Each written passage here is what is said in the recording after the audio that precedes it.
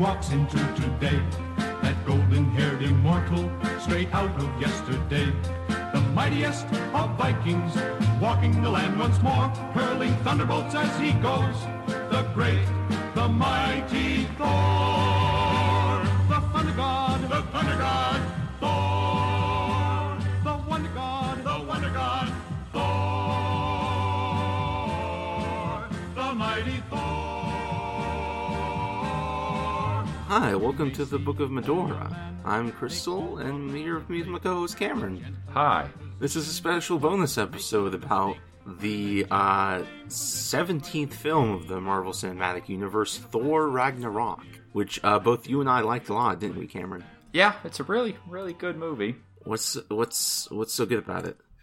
Listen, you're the one who suggested this episode. You have to take the lead here. Okay, I just wanted your thoughts on it a little bit. Well, I mean, there's a lot to like about it. It's tonally unique among the Marvel movies. I mean, a lot of people react to it as if it's kind of cribbing off the styles of Guardians of the Galaxy, but the humor is actually really far removed. Mm-hmm. A lot more wry, I think. And it carries some messages and themes that are really atypical for superhero fare, or general Hollywood fare, even. Yeah, I feel like it's very much... Taika Waititi has his stamp on it. It's his movie. Yeah, I would say that's definitely fair. What's the mockumentary about vampires that he made? What We Do in the Shadows. Yeah, okay. Yeah, I watched the mockumentary What We Do in the Shadows a couple of weeks before Thor Ragnarok came out. And it was I sat down and watched it with Monica, and I had no idea that it was made by the same director as Thor Ragnarok. So after we got out of the theater watching Thor, I said to Monica, that felt really similar. And she says, yeah, there's a reason for that. I said, oh, well, how about that rock guy? He felt almost like the director wrote himself in. And she says, yeah, there's a reason for that. Yeah, Thor is real good.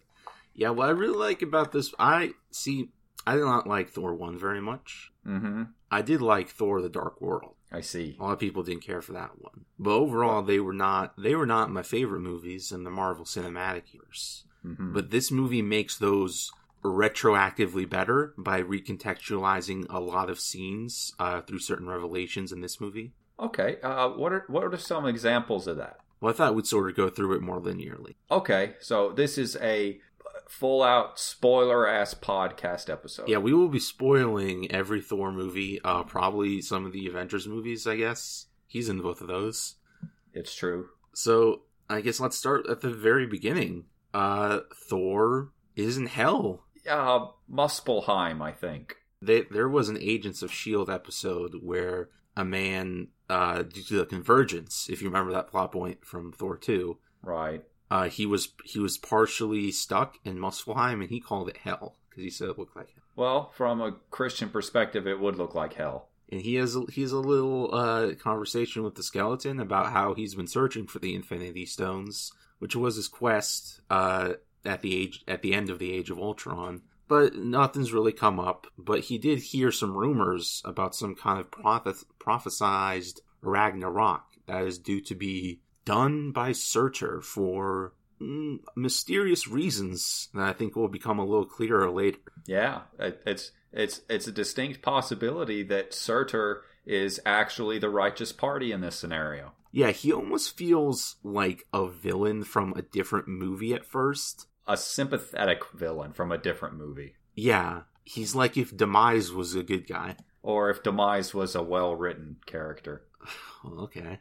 We'll get to that in the Skyward Sword episode. I don't think Demise is actually the villain of Skyward Sword, but that's not the thing. Surtur makes some implication that Odin is no longer on the throne of Asgard, even though he's supposed to be, which is a reference to the twist ending of Thor: The Dark World, where it's revealed that Loki has deposed Odin and is posing as him, and has been for the past 4 years. Yeah, I remember getting to the end of Dark World and thinking, boy, they're going to have to spend a lot of time and effort resolving this whole plot thread that they've set up here. Did you feel that they did not do that sufficiently? No, I thought it was handled much better than I expected. Yeah, me too, actually. I heard some people saying that, They just kind of basically dropped that from the end of the Dark World, but I thought they handled that real economically and then used that to further set up other things. It's like they could have gone in two directions. But we can come back to this once that plot thread is actually resolved. So Thor has a big fight scene with his hammer. Mm-hmm. It's very much showing off how good he is with his hammer. Yep. And how his hammer is so very important to him and his fighting style.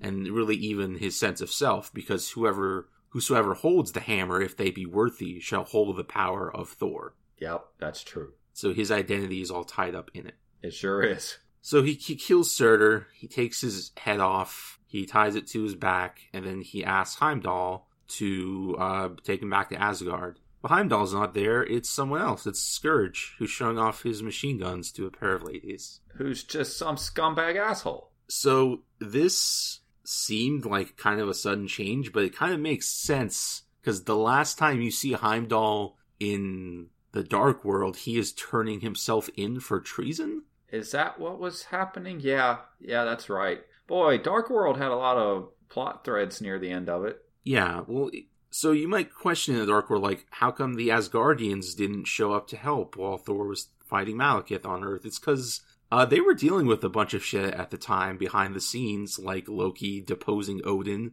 Yep. And Heimdall being in jail so he couldn't see what was going on and tell everyone. Or Yep. he could see, but he couldn't tell anyone. Yeah, there was a lot of complicated interpersonal politics going on in the second Thor movie, for sure. But anyway, Thor shows up. He goes to Odin, and it's very clearly Loki. Like, Yep. he's not hiding it that much. If someone had even a little bit of hints as to what was going on, they could immediately tell. Honestly, I don't know that they need the hints. The fact that people are taken in by this suggests that they are completely guileless to think that this person is the same guy who is the ultra severe Anthony Hopkins chewing the scenery motherfucker who was in the last two movies. Yeah, maybe one of the only complaints I had about this movie is that the people of Asgard, for all the importance they are given, are not characterized very much. Just kind of generic crowds. Sometimes they're crowds with more personality than the crowds in the last couple of movies.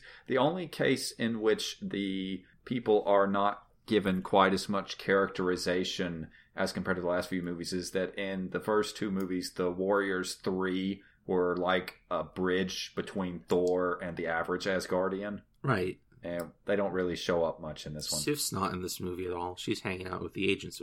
Honestly, given what happens in this movie, it's probably better that she's not around. Uh-huh. She really lucked out there. Yeah. So, Loki puts on a play with Matt Damon in it. Gosh, fuck. I like to believe that's Matt Damon, the Midgard actor. Yes, in canon, that's Matt Damon. Sure, why not? And what's his name? Is it Luke Hemsworth? Yeah, Luke Hemsworth. And Luke Hemsworth, the only Hemsworth who looks sort of like Thor in the Marvel Cinematic Universe. And who's Odin? God, I should know this. It's not. It's a famous character actor. Yeah, I feel like he might have been in a previous Marvel movie, but I'm not sure. Oh, character actors are made to be forgotten. Oof. So yes, Thor talks to Loki and finds out the deception. He's like, let's go find the real Odin. And Loki left him in a retirement home, but then Doctor Strange shows up. The retirement home is torn down. Yeah, the retirement home is torn down, and he's not there anymore. Yeah. But then, well, there's another little thing here.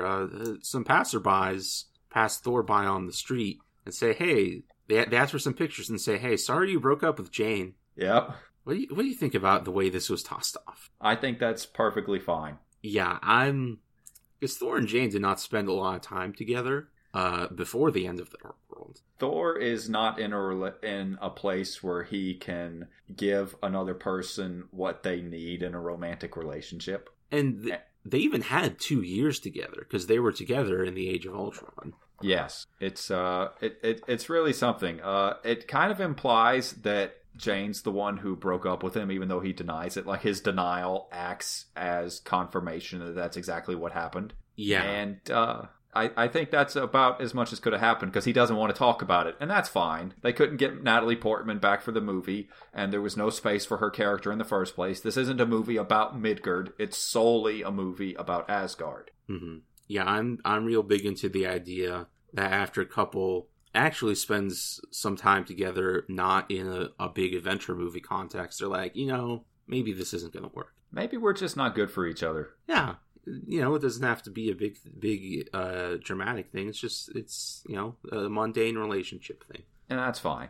Yeah. So, Doctor Strange shows up, and he does some teleportation magic for a little while. It's a very funny scene. I kind of wish they had spent this time with Heimdall instead. I don't know. I thought that this was really good for a couple of things. A lot of people talk about this being a partially wasted scene, but I don't really think it is. It served two purposes. The first one is it also ties up that plot thread from it actually incorporates the ending scene, like the post-credit scene from Doctor Strange, right? Does it? And it does. You know the one where they're sitting around drinking and he's talking to Thor? Yes, that one, sure. Yeah, it was the second one, I think. But then it also establishes how Thor exists in relation to the magical Midgard element, which is important because Midgard just doesn't want anything to do with Asgard, or at least its guardians don't, because Asgard's full of bullshit. Mm-hmm. And a lot of people talk about how the first act of the movie is really messy, but it's not really that messy when you realize that the whole point of it is taking Loki as a built-up villain, this person who is almost lionized in the entire rest of the MCU canon as like this romantic, vaguely tragic hero, and just kicking the shit out of him. Yeah, that's a good point, actually. We do need a reminder that Loki is a convicted war criminal. He is actually just a huge piece of shit, and him getting clowned on nonstop for 20 minutes straight is maybe my favorite part of the movie. By another wizard. It's like, you realize how old and badass I am at wizardry? I'm totally gonna... And then he just gets Benedict Cumberbatched out of the scene like it's nothing. It's like, okay, whatever, man. You go be shitty somewhere else. The guy who was comparing us to ants a couple of movies. Yes. That's the thing about Loki, right? Is that as much as people like him, he's really, really shitty. Mm-hmm. And this is a movie that treats him like a shitty person. Yeah. And I like it. So they find Odin. Yeah. Odin's often like, where is he? Norway. Where else would it be but Norway? Yeah, okay. Yeah, that's fair. Doctor Strange does mention that Odin escaped a while ago, and they did make contact, but Odin was adamant that he was not to be disturbed. Mm-hmm. He wanted to wait until his sons found him. Ah. So Odin explains that he is dying, and furthermore, that Ragnarok is coming and is inevitable, because his firstborn daughter, Hela, is going to escape the prison that was being sealed only by his life. Mm-hmm. So there's a couple things going on here. Yep. Odin is essentially electing to die. Is that how it is? Because I thought that like the Odin sleep was just a way for him to sort of stave off his death, and he was naturally dying regardless. Yes. Electing to die through being away from Asgard, which is the source of the power of the gods, as is mentioned a couple times later. Mm-hmm. And in not doing the Odin sleep. Because even in the first movie, the first thing we see him do after the flashback is try to retire. Right. Odin is old, and he is tired, and he's been wanting to step down for a while. Okay, so that brings to mind two questions, Crystal. Mm-hmm. The first one is, why would Odin choose to step down and die his natural death if that means the return of his super badass daughter and the destruction of his kingdom? Because Asgard deserves it. Okay, well, we'll get into that a little bit later. The second one is, what did Taika Waititi do to get Anthony Hopkins to act in this scene? God, I don't know, man. Because he'd have to have done something. This was the only movie where he doesn't fall asleep on set, and they have to write around it. He did. He act. It was really nice, actually. It was nice and understated and restrained. It was a good scene. Yeah, all of the scenes in this movie are good. Yeah, it's good. Good scene movie. He has a little sit down with his sons about how this is a very nice place. Remember this place. And then he fades away into dust, much like his wife Frigga did in the previous movie. Who he says he is joining now. Yeah. And then Hela immediately comes out. There's no gap. She has been pressing up against that barrier nonstop since she got put in there. Yeah, it's... I kind of imagine this is how Ganondorf was in the Wind Waker. Just constantly punching that metaphysical wall until there was even the tiniest crack. It's like almost like he's some kind... I just rewatched Jurassic Park, so I can't help comparing it to the velociraptors in their enclosure. Yeah, like the velociraptors in their enclosure. Have you never seen Jurassic Park? I have seen Jurassic Park. I don't know what you mean exactly. Oh, in Jurassic Park, the velociraptors are constantly testing the electric fencing that keeps them in. Ah, right. And the instant it goes down, they break out. Nice. Yeah. So, yeah, immediately after Hela shows up, Thor's like, hey, let's talk about this. But Hela doesn't want to talk. She's like, how about you bow down? Yeah, Hela's not portrayed as any kind of mastermind or anything. She's just very good at killing. She's kind of a separate idealized version of what Thor could be. Yes. She is the supreme ass whooper number one, who is very confident in her ability to rule and is a half-decent leader. If we are to put the children of Odin in the Triforce, she is power, and Thor, I guess, would be courage. Yeah, okay. Loki doesn't get a piece. He doesn't get to be wisdom? No, he does not. Heimdall gets to be wisdom. Okay, sure. Odin had another son in the second movie who was not his son, but had the name of one of his sons in Norse mythology. Oh, God. He was just, court of the leader of one of the troops. He can be wisdom. Okay. So Thor throws his hammer at Hela, and Hela grabs it and shatters it into a million billion pieces. She holds it up with her hand and just squeezes it until it ceases to be. Uh-huh. What does that mean, Crystal? What does that mean? Well, it must mean that she's worthy of holding the hammer. Yeah. Or else she's either stronger than the enchantment on it, or she is as worthy of it as Thor is. And the particular self-actualization that she has is just as valid as the one that Thor has. I don't think you can outstrong the hammer, because even the Hulk couldn't, and he's the strongest there is. I'm not... Little 10-year-old Cameron's starting to get pissed off, so we'll move on to another thing. You're like the Hulk, who gets stronger as he gets angrier. No, I'm like the Hulk who decides not to have conversations. He is the strongest there is, though. Are you disputing that? I actually do dispute that. He's stronger than the Hulk. Well, okay, are we just talking like the comics, or are we talking like in the movies? Both, I guess. Because, I mean, if we're just talking about like the comics, there's a lot of things that can exert more force than the Hulk can. And even just in the movies, I think you could take somebody like...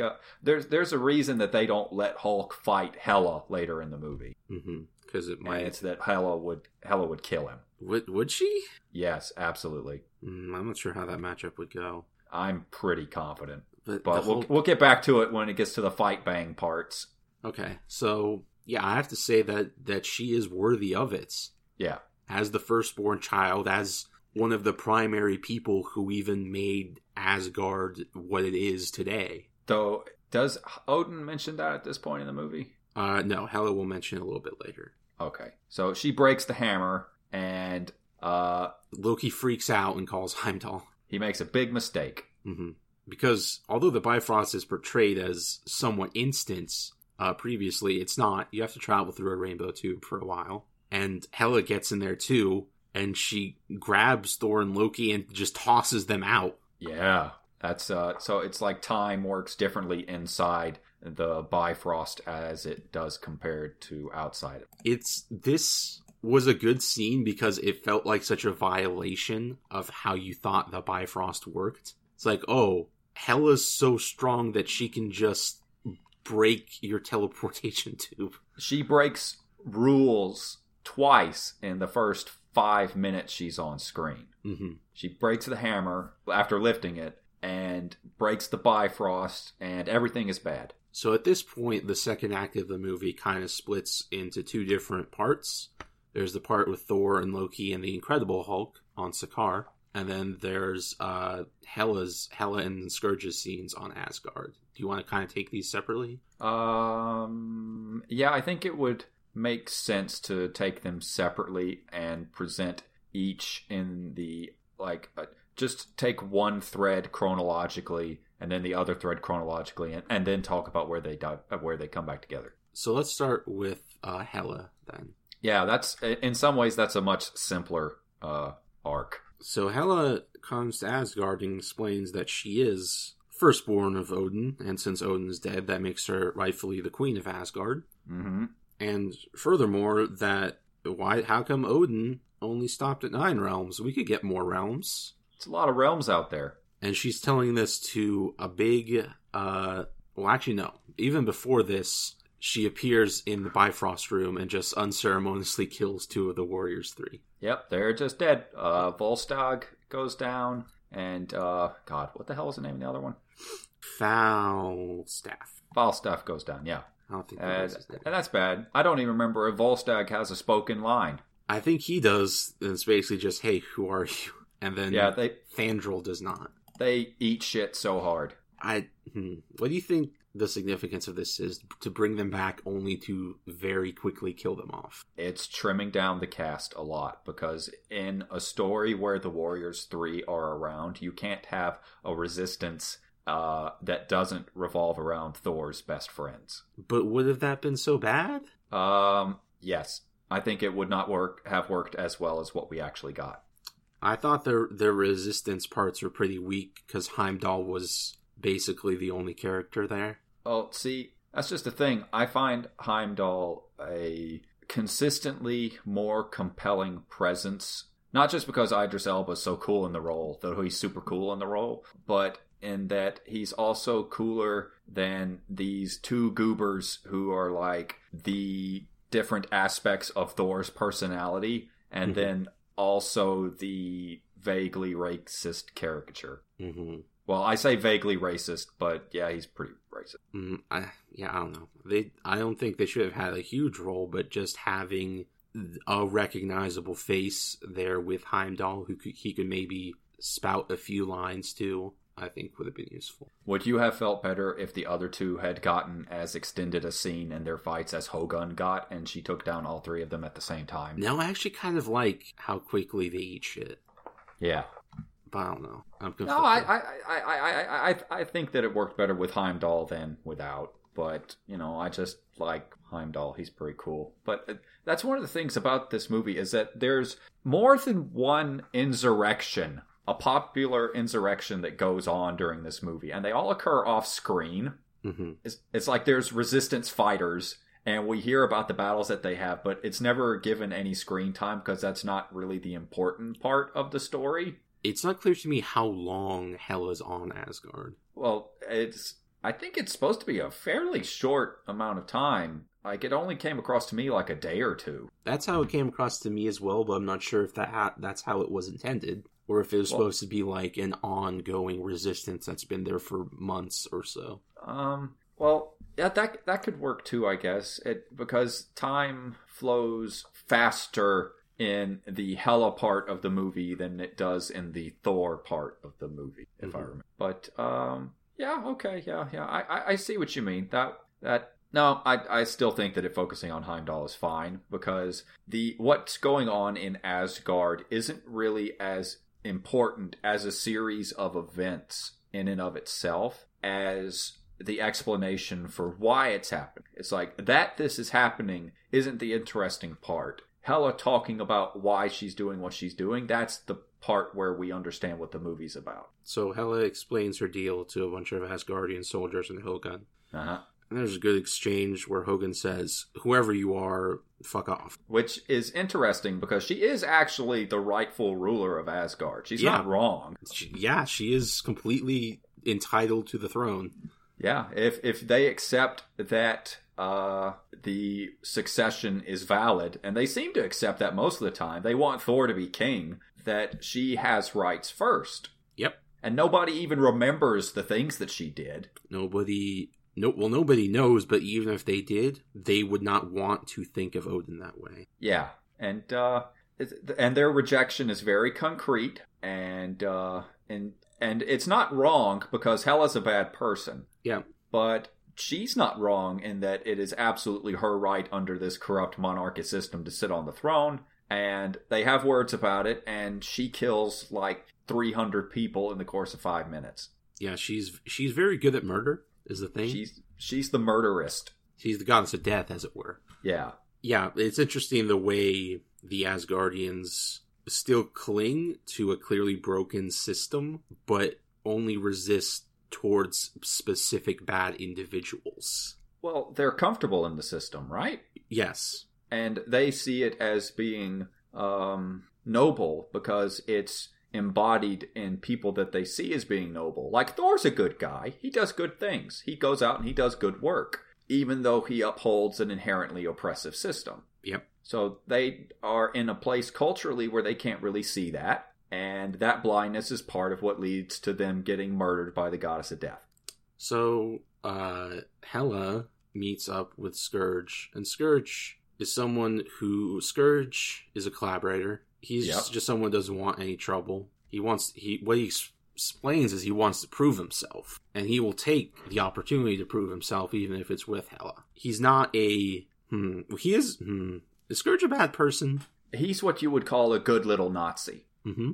And that outside of the context of oppressive power systems, he probably wouldn't hurt anybody. Right. But within the context of those oppressive power systems, he will commit atrocities like you wouldn't believe. And he doesn't actually do that very much in this movie because he's not given much chance to, but he's complicit in everything that Hela does, simply because he does not show the courage that everyone else does in trying to stop her. Yes. Like, as much as Hogun and Volstagg and everyone else that Hela actually fights are members of and upholders of an oppressive system, they still recognize certain forms of evil when they see it. And when she says she's going to bring Asgard back to imperialism, they say, no, we don't want that. Fuck that. And they die for it, because in that case, fighting to stop her is the right thing to do. Mm-hmm. And Scourge doesn't. He's just, his weakness makes him a monster. Yes. And he's just a bystander to these things in some cases. Like, he's existing parallel to a power that he can't possibly affect in any meaningful way. So being complicit makes sense from a very selfish perspective, whereby he has to preserve his own life. But in preserving his own life, he's complicit in potential, like, beyond genocidal horror. Yes. There's nothing Scourge couldn't do a whole lot, but the fact that he doesn't even try is telling of his character. Yeah, he's a coward. Mm-hmm. His greatest sin is his cowardice. So Hela takes Scourge through a little tour of Odin's treasure vault and explains the history of Asgard. Can we point out the part where the Infinity Gauntlet that was the source of so much fan speculation for so long, she's just like, fake, and pushes it off screen? Kevin Feige had a line a couple years ago where he said there were two gauntlets in the universe. Uh-huh. So this is a double retcon. Yeah. Because there were two gauntlets in the Ultimate Marvel universe, so that, that has precedent. Right. One of them was left-handed, one of them was right-handed, same as in these movies. Yeah. I just like, one of Hela's roles throughout this movie is taking assumptions about how the world works and just breaking it over her knee. And I like that she extends that outward to things that the fan assume about the universe itself instead of just the societies within it. Yeah, the gauntlet is fake. The casket of ancient winters is weak. The Tesseract's not bad. Yeah, she's like, ooh. But the real good stuff is the eternal flame and the undead army that lies buried beneath the throne room, which was used to conquer the Nine Realms. Though they weren't undead at the time, were they? They're just dead now. Yeah, they're just dead now, and Hela can raise them. She's the goddess of death. But at the time, they were living Asgardians. Though she can only raise them if she has the flame undying. Yeah. Which is fine. So she uses the flame undying to bring back an army of conqueror Asgardians from an age-long past. Hey, let's talk about this reveal. That Odin was a conqueror. Yeah. Oh, I like the bit where she knocks down the... Oh, hell. That's not exactly... It's not a mosaic. What's the word for paintings on the ceiling? It's not a fresco. Damn it. Well, there's some kind of art word for what that is. But I really like the shot of her holding Mjolnir aloft.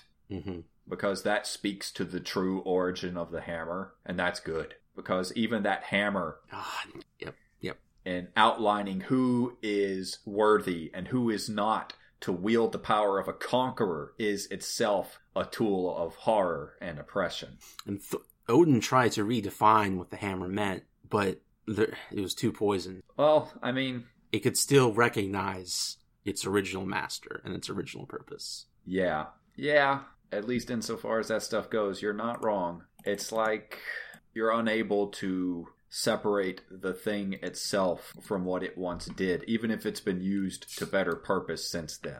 Yeah, that's a theme that will repeat throughout this movie. Also, a ceiling painting is a fresco. I was right. Okay, it's a fresco. There you go. Good job, Crystal. This reveal contextualizes a lot of scenes from the previous movies. Yes. Such as? Well, one, when Thor is a young child and a young man, and he talks about wanting to be a great warrior king who will fight back the evil Jotuns. Yep. And Odin's like, hey, a great king never seeks out war, but must always be ready for it. And he punishes Thor for attacking the Jotuns unwarrantedly, because he's trying to prevent his boy from turning out just like him. Yeah, I think that's actually one of the most... You are right in that this movie is interesting because it takes the entire rest of the series and humanizes Odin enormously. Mm-hmm. Because he is so bloodstained that him trying to make his sons into people who are different from him has a lot more weight to it. And you think about when Odin goes to Jotunheim and he's like, hey, what Thor did is the act of a child. Do not believe he speaks for me. Let's just end this now and have peace. And Laufey, the leader of the Jotuns, looks at him with utter disdain. And that's given so much more context now. Yeah. Because these are not even the descendants of the descendants of the descendants of the people who originally fought. These are the same guys. Yeah, people in this mythology live for a long time. Uh-huh. Laufey and Surtur are very similar in this respect. Mm-hmm. And it's also Odin getting sort of mealy-mouthed in that sequence. That was in Thor 2, right? Or was that Thor 1? There's sequences like that in both. No, I mean this particular one with Laufey. That was Thor 1. Okay, so that particular sequence almost has Odin getting sort of mealy-mouthed and saying that everything that he did was also the actions of a child. Does he? I mean, isn't that basically what he's saying when he says that Thor's aggression was the act of a child? Yeah. Which would mean that Odin's own aggression was something in the past that does not reflect who he is, and that because it is the act of a child, he is blameless for it as a man.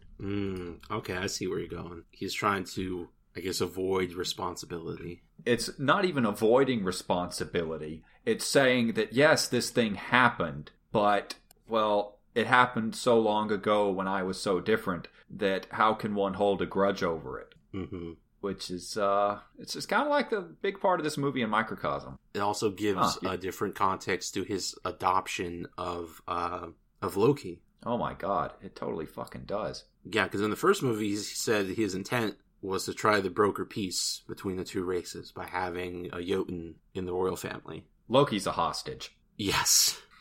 Loki's just a fucking hostage. But now it is also easier to imagine Odin feeling some degree of genuine pity for how many Jotun children he must have killed. Or consigned to death. Yeah, yes.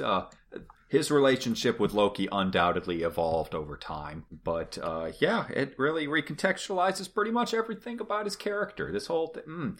I should go back and rewatch the Thor movies to see how differently they taste knowing what I know now. There's also a part in Thor 2 after Frigga's death where Odin gets a lot more, aggressive. His personality kind of changes a little bit. Huh? And now it's easy to read that as him reverting a bit back to his previous self. I see. So the idea is that the passage of time and love can change a man, but only so much. Yeah, I wonder what Frigga's role was in all this, because she is not named as the mother of Hela. No. In fact, I think it's sort of...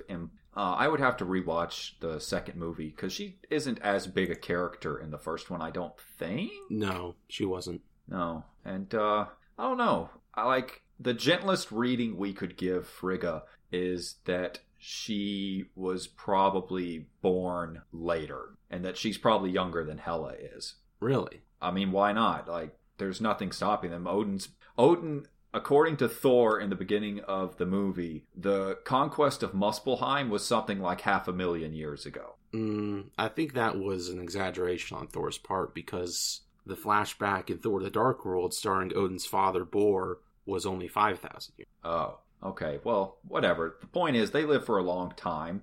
Mm-hmm. Frigga doesn't have to have been born within any particular context or any particular time frame. Do you remember if there's any wife figure in the fresco? I do not. That's something we'll have to look at when the Ultra HD Blu-ray comes.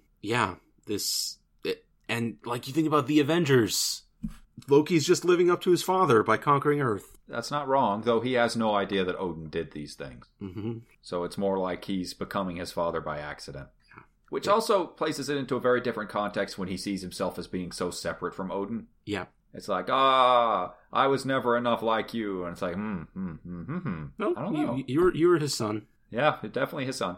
And you also start to get an idea as to why Surtur might want to destroy Asgard. Yes. That maybe it's some kind of divine retribution.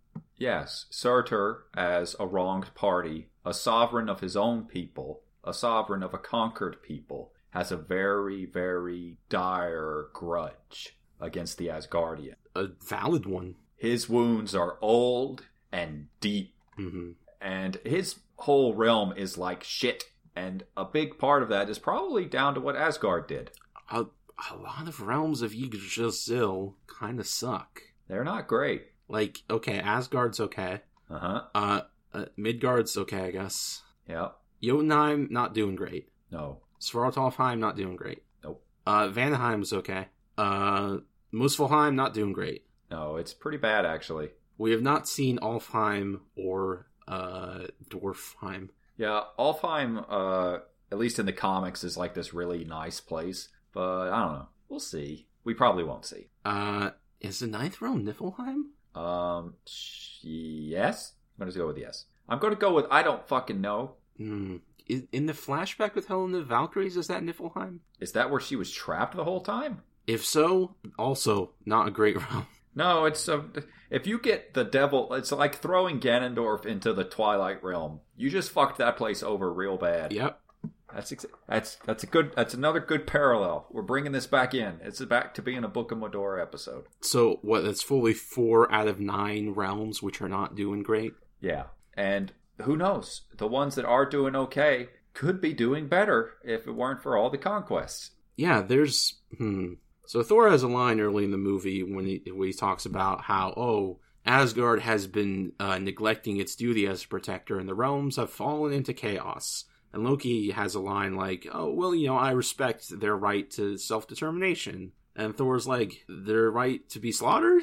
The way the movie's portrayed, he is right. Anytime Asgard is gone for like a second, the other realms get invaded. Earth got invaded. Yeah. You can bet Thanos was cooking up lots of plans to how to deal with the Asgardians. Then when he saw the Bifrost he was destroyed, he's like, okay, let's go now. Yeah, that's definitely true. I think one of the implications here is that in destroying so much of what the realms had to protect themselves with, Asgard also made them much more vulnerable, making it necessary for them to act as overseers. Which then further justifies their position. Yes. Yep. It's easy to be a benevolent king when you have to protect the people who you made it impossible for them to protect themselves. Mm-hmm. Yeah. Vanaheim gets immediately invaded. We don't see the other 2 realms at all. It's just not great. Nobody goes to Muspelheim because Muspelheim hasn't got a lot to offer anymore. I wonder if Muspelheim had a lot of gold. Maybe? Sure. I don't know. Yeah. Does gold exist in hot places? I don't know about minerals. I'm going to go with yes. Okay. So where did we leave off? Hela takes over Asgard, and she tries to take the sword of the Bifrost, but it's gone. Heimdall stole it. I mean, he didn't steal it. It's his. Yep. But he took it, and he's leading the resistance of people. Go on. No, I was just thinking. I just really love that scene where they go in to get the sword, and she sees that it's gone. She's just like, oh.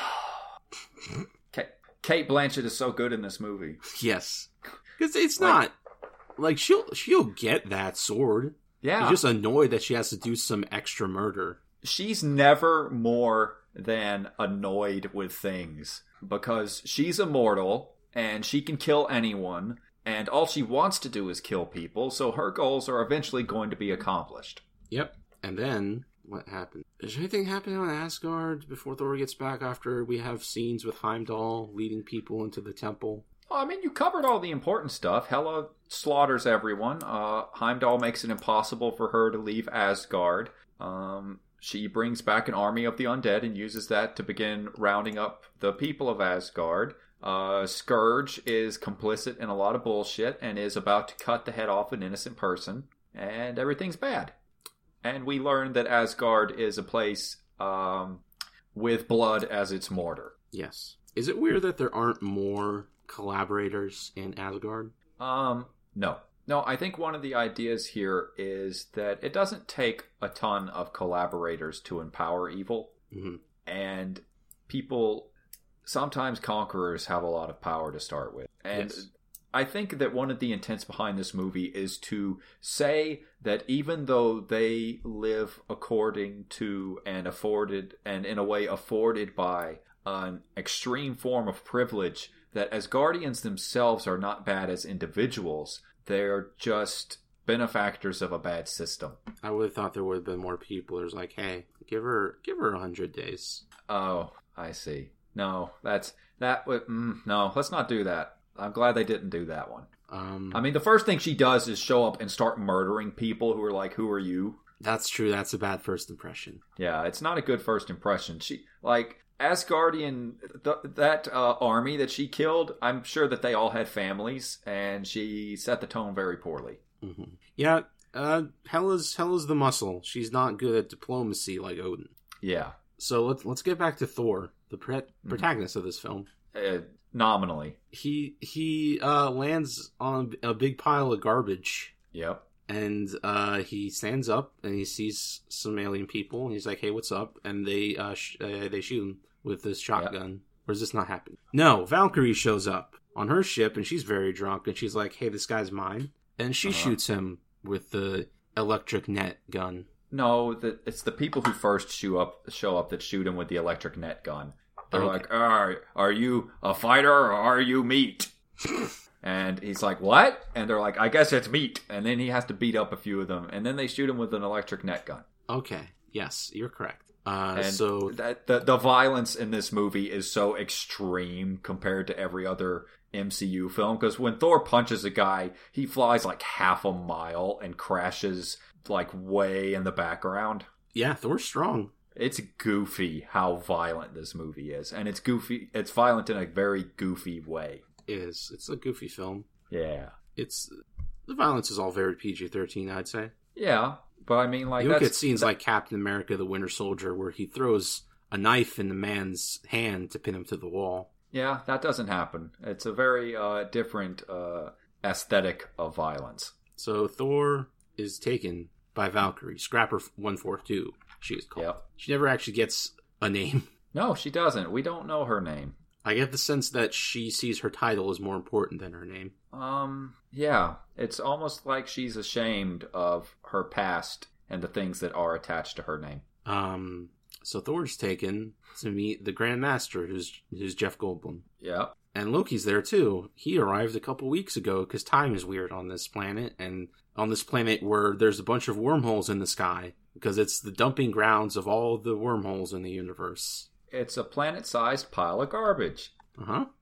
It's an interesting bit here, too, because Anthony Hopkins acted really hard for the scenes that he's in, but Goldblum's just being Goldblum. Well, you know. Like, they could have just... The only way they could have made that particular sequence more effective as if they said, and this is the Grand Master, Jeff Goldblum. Yeah, I wish they just called him Jeff Goldblum. Like, are you going to hire Goldblum and then tell him to not do the Goldblum thing? No, you can't. It's impossible. Yeah. He would look at you and say, what does that mean? Yeah, he's gonna do the character he does, which is him. Yeah, which is basically it. Do you think that's how he is in real life? Well, you know, we all wear masks. Oh, I see. Okay. Well, yeah. Anyway, he's doing his thing as hard as he can, And he has an assistant who is secretly the best character in the movie. Topaz, I believe her name is. Topaz is the greatest. She is constantly trying to torture people and execute people.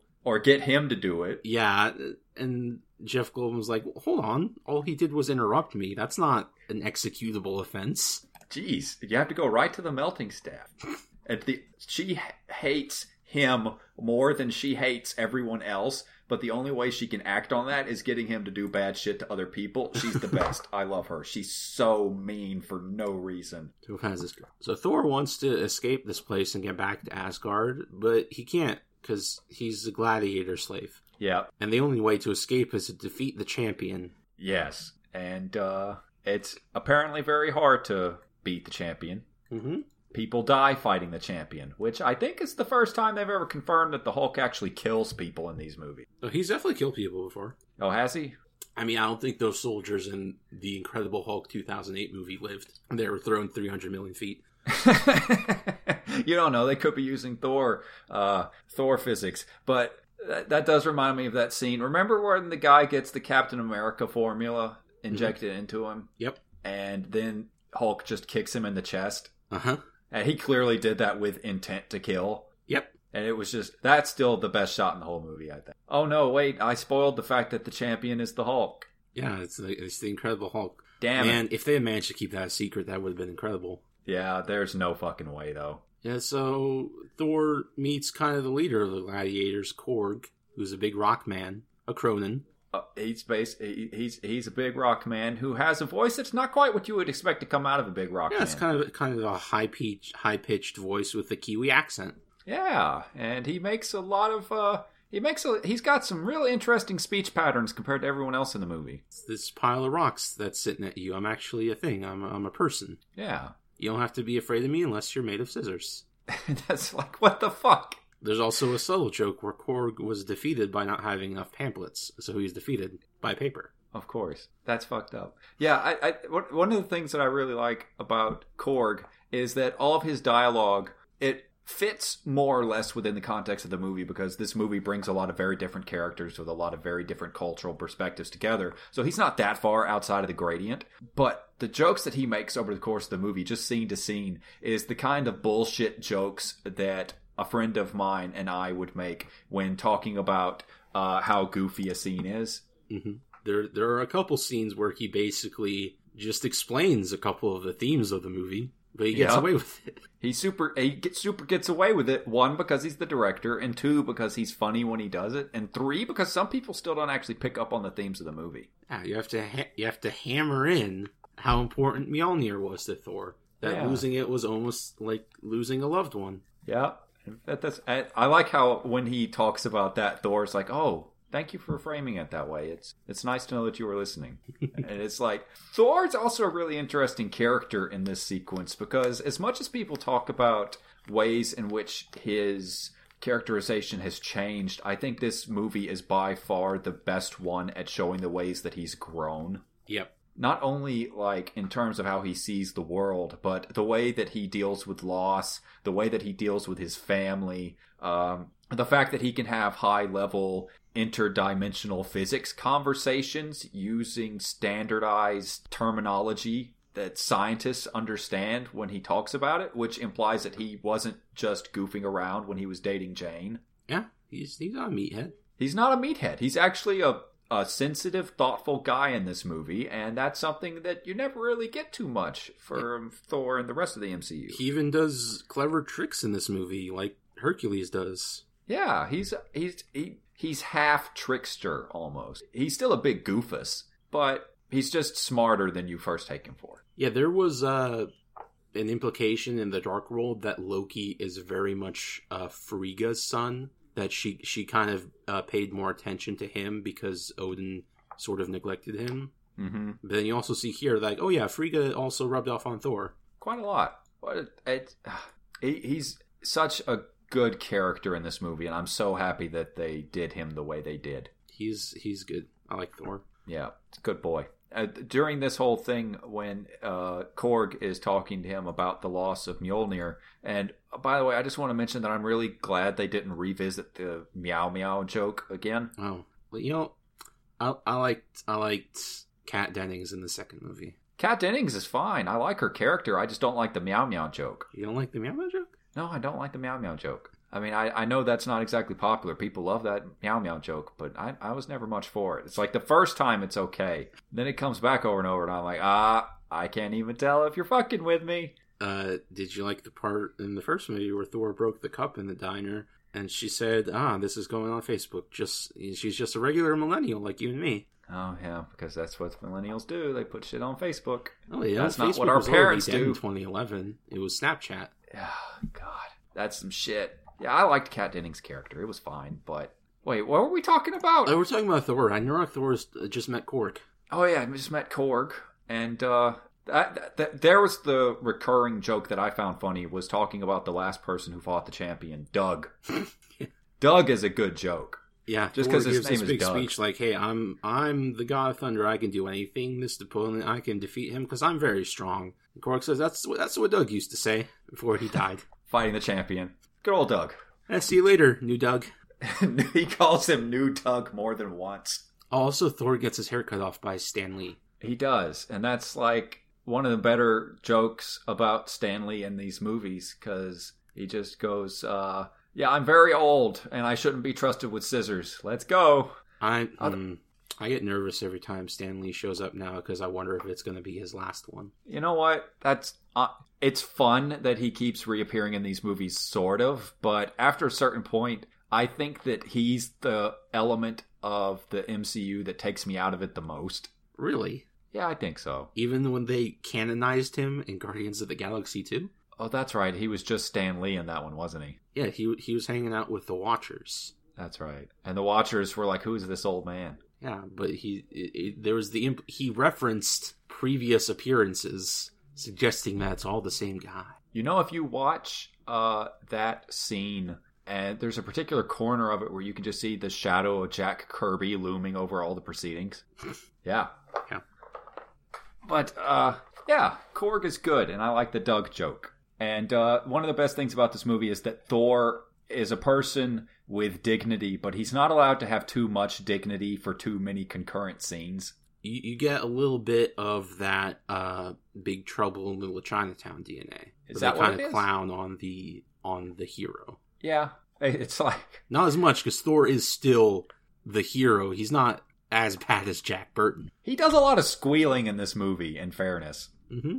He does it. It's like I think that may have rankled a few people, that he legitimately freaks out at really freaky stuff. And this movie also, I think, leveraged the Disney licenses harder than any post-Disney MCU film, just for the sequence that was a parody of Charlie and the Chocolate Factory. Oh, yes. Is that a Disney movie? I don't know. I assumed so. Possibly. We should find out. Let's talk about the planet of Sakaar a little bit. Okay. Now that you referenced the Willy Wonka scene where they explain the history of Sakaar. Oh, God. That is a dumping ground for all the wormholes of the universe. And the Grand Master was the first to be dumped here. And he built a little civilization where he was the raccoon king of the trash pile. Yep. Who's the Grand Master? Grand Master is Jeff Goldblum. Willy Wonka and the Chocolate Factory was a Paramount Pictures. Damn it. Well, it was a damn good parody. What's his deal, though? His deal is that he's a big piece of shit who has entrenched himself through years of mercantilism and mercenary forces. And he basically uses gladiatorial games to distract the people that he rules over. And that's his whole character. Is he a cousin to the Collector? They are very similar characters in a way, aren't they? Yes. Are they cousins in the comics? Yep, they're both Celestials in the comics. Oh, I don't know if Celestials are a thing in this movie. And wait, Celestials. What sort of Celestial do you mean? Because there's... No, they weren't Celestials. No, that was You mean wrong. Eternals? Eternals. Elders of the Universe? I thought the Eternals were the guys on Titan. No, it's the Elders of the Universe. Oh, okay. The Elders of the Universe. Was that a Jim Sterling thing? Wait, who am I thinking of? Created by Stan Lee, Don Heck, Jim Shooter, Bill Manitou, and David Wenzel. I don't recognize most of those. Yeah, there's all sorts of them. There's the Collector, the Grandmaster, the Astronomer, the Contemplator, etc., etc. They've Okay, been so around. this They're all the last survivors of extinct races. so they're particular relics of a very bullshit era of Marvel Comics cosmic setting. Uh-huh. Yeah. They're not outright cosmic entities in the way a celestial is, but Right. they're very old, they have a lot of knowledge, and they live forever. Well, yeah, that sounds about right. He does mention in this, the collector, the Grandmaster does mention that if he existed outside of Sakaar, he would probably be billions of years old by now. But I never got the time stuff. I didn't grok it. It's not consistent, and the movie is pretty explicit about how it's not consistent. Is he implying that he would be dead if he left Sakaar? I guess. Well, not if he... It's not like time would just catch up with him. He's saying that according to the flow of time out, he's been here for billions of years from the perspective of someone outside of Sakaar. Okay, but Thor can contact Heimdall from Sakaar, and not that much time has passed out there. That's true. You're not wrong. And yeah, it's just not consistent. That's all I've got. I don't know what to tell you. Okay, so Thor has to fight the champion, but guess who it is? It's the Incredible Hulk. It's the Incredible Hulk, and Thor's really happy to see the Hulk. Yeah, Hulk is not immediately... He does not immediately show his enthusiasm, because he's got a show to put on for the fans. Yeah, he's in a good place. Hulk likes where he be. Well, we'll talk about that a little bit later. Okay. So they have a fight, and Thor doesn't really want to fight him. He's like, we should really leave. Yeah, but they got a show to put on. The show must go on. And Hulk is like, I'm going to hit you now. Loki, who has ingratiated himself with the Collector, kind of his buddy now, they've definitely fucked, Okay, go on. is very nervous to see the Incredible Hulk here. Yes. But then he's very happy when the Incredible Hulk beats up Thor. He does that droopy style smash him all over the place move. Uh-huh. And Loki's like, yes, I recognize that. It's a good reaction. Yeah, it's a good reference to the whole thing. But then Thor turns the tide when he accesses the Thor Force. It's like Hulk hits him so hard, he momentarily slips into a coma and has a death vision of his father. And his father's like, listen, you're the god of thunder. Come on. And then when Thor wakes up, he can shoot lightning. Uh-huh. So let's talk about this a bit. Okay. The very first time we see tingly sparks from his fingers is very shortly after Odin's death. So my interpretation of this was whatever Odin force remained from Odin just transferred to Thor and became the Thor force. Oh, see, I actually read it a little bit differently, in that Hela gets the Odin force. Oh. She grows stronger the longer she is in Asgard. And for her, as for with Odin, Asgard is a place. Asgard is the fruit of conquest. And the more she conquers, the stronger she will become. But her power is the same as her father's. Oh, okay. Thor's is different. Thor's comes from something else, a realization of the way things have to be and who he has to be. His power comes from being his own person. If you call it the Thor Force, and that's a good name, it is separate to me from the Odin Force. Okay, I like this interpretation more. Well, I'm glad I can offer cool ideas. But yeah, that's something that I like, is that just the fact that Hulk punches him so hard he has a near-death experience. Yeah, that's good. Yeah, that's good. So And then they fight. Go on. And then they fight, and it turns out that Thor, with access to his lightning powers, is more than Hulk can handle, and he just beats the living dog shit out of Hulk for Now, let me explain to you why Hulk is the strongest there is, but still lost this fight. Okay. Hulk's strength comes from his anger. The angrier he gets, the stronger he gets. Uh-huh. Now, he's not going to get too angry at his old buddy Thor. He doesn't want to kill him. Like, he punches Thor, but he knows Thor can take it. Uh-huh. So if they really fought to the death, and if Hulk did not like Thor, he could destroy the Thor Force with a punch. So Hulk is the strongest one there is, except in contexts in which he is explicitly not the strongest one there is. Yes, because you think back to Age of Ultron in the Hulkbuster fight. Uh-huh. Tony was only able to knock out the Hulk while he was distracted by looking at all the destruction he had caused, and his anger faded. Well, I mean, even up to before that point, Tony had been giving him the what for. But, I mean, like, one of the running jokes about this sequence that comes up later is that Thor just completely walks all over Hulk once he has access to his lightning powers. There's no contest between them.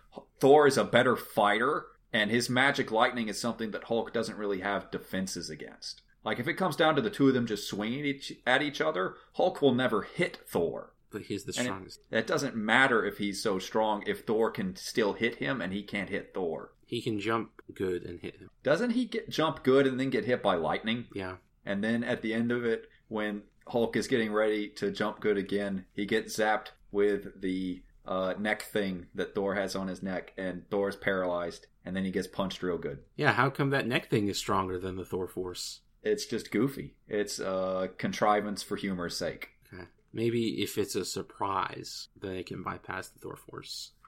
One of the things that I always wondered in this movie was, why doesn't Thor just zap it with lightning? Well, he'd zap his neck with lightning, too. So, he zaps himself with lightning all through this movie. He surges with electricity every time he gets all his dander up. Yeah, but that's not the same. Why not? Because I said so. Oh, well, I haven't got a good rejoinder to that one, I gotta admit. Okay, so Thor is defeated. Thor, the mighty god of thunder, is defeated by a little neck thing. Yep. A little electrical neck thing. The god of thunder is defeated by it. Yep. And he wakes up in Hulk's room. Yep. And he's naked. Yeah, he sees Hulk's big wiener and butt. Hulk has got just this explosive ass in this movie. That boy's got a good butt.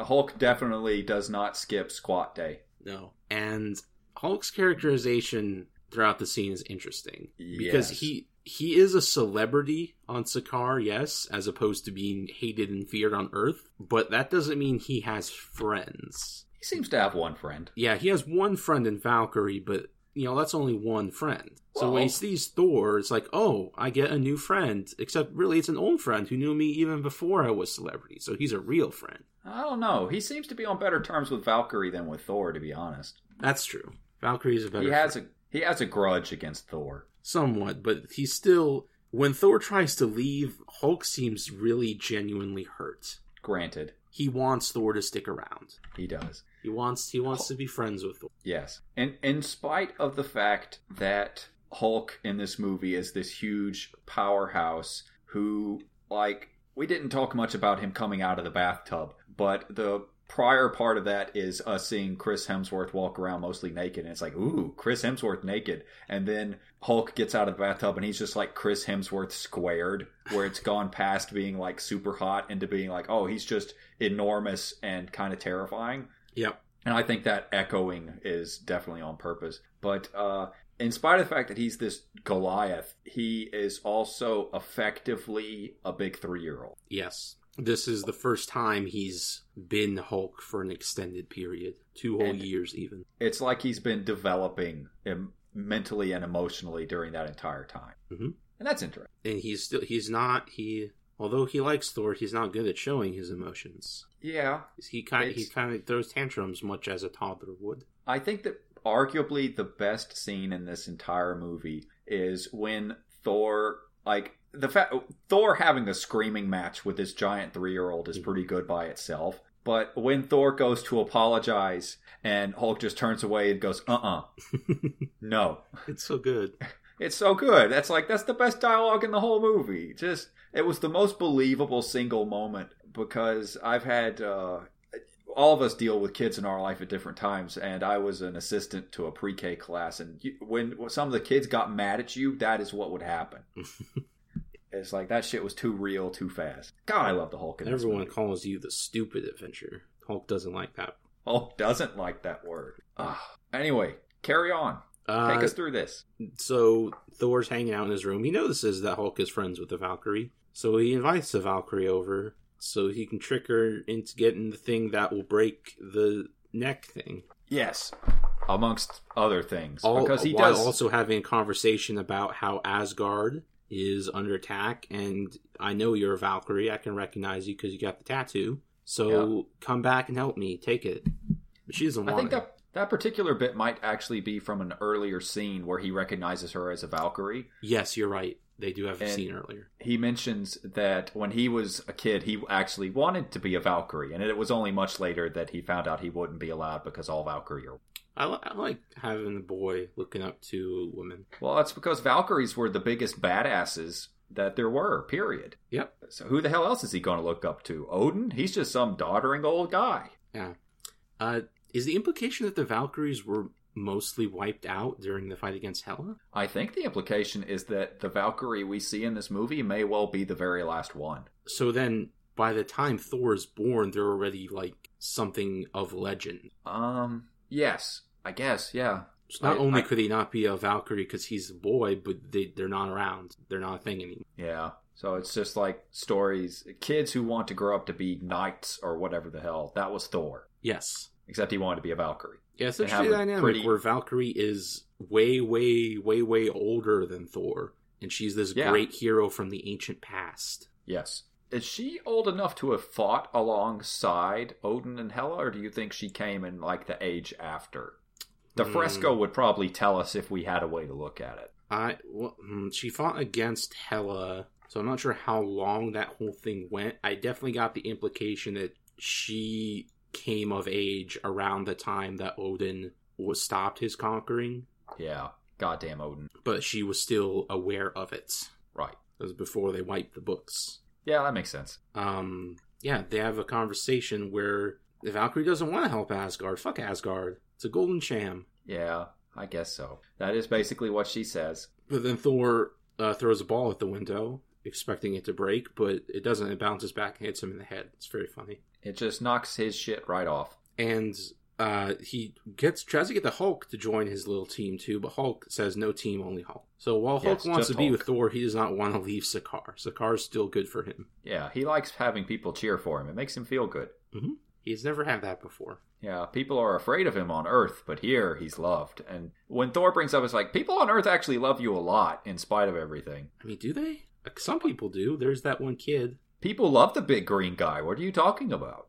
Yeah, but the government not the doesn't Hulk. like him. Not the Hulk, the big green guy. Oh, okay. I see what you're doing. Yeah, see, and it's established that, at least on the street level, people actually really like the Hulk because he's big and he's green and he punches monsters. Well, he punches monsters that one time, but other times he's going on rampages in cities. What about that one time in that university? I don't think anyone remembers that. Wasn't that covered up by the military? No, there were students taking YouTube videos of it. Isn't the Incredible Hulk treating Ang Lee's Hulk as being like soft canon? No.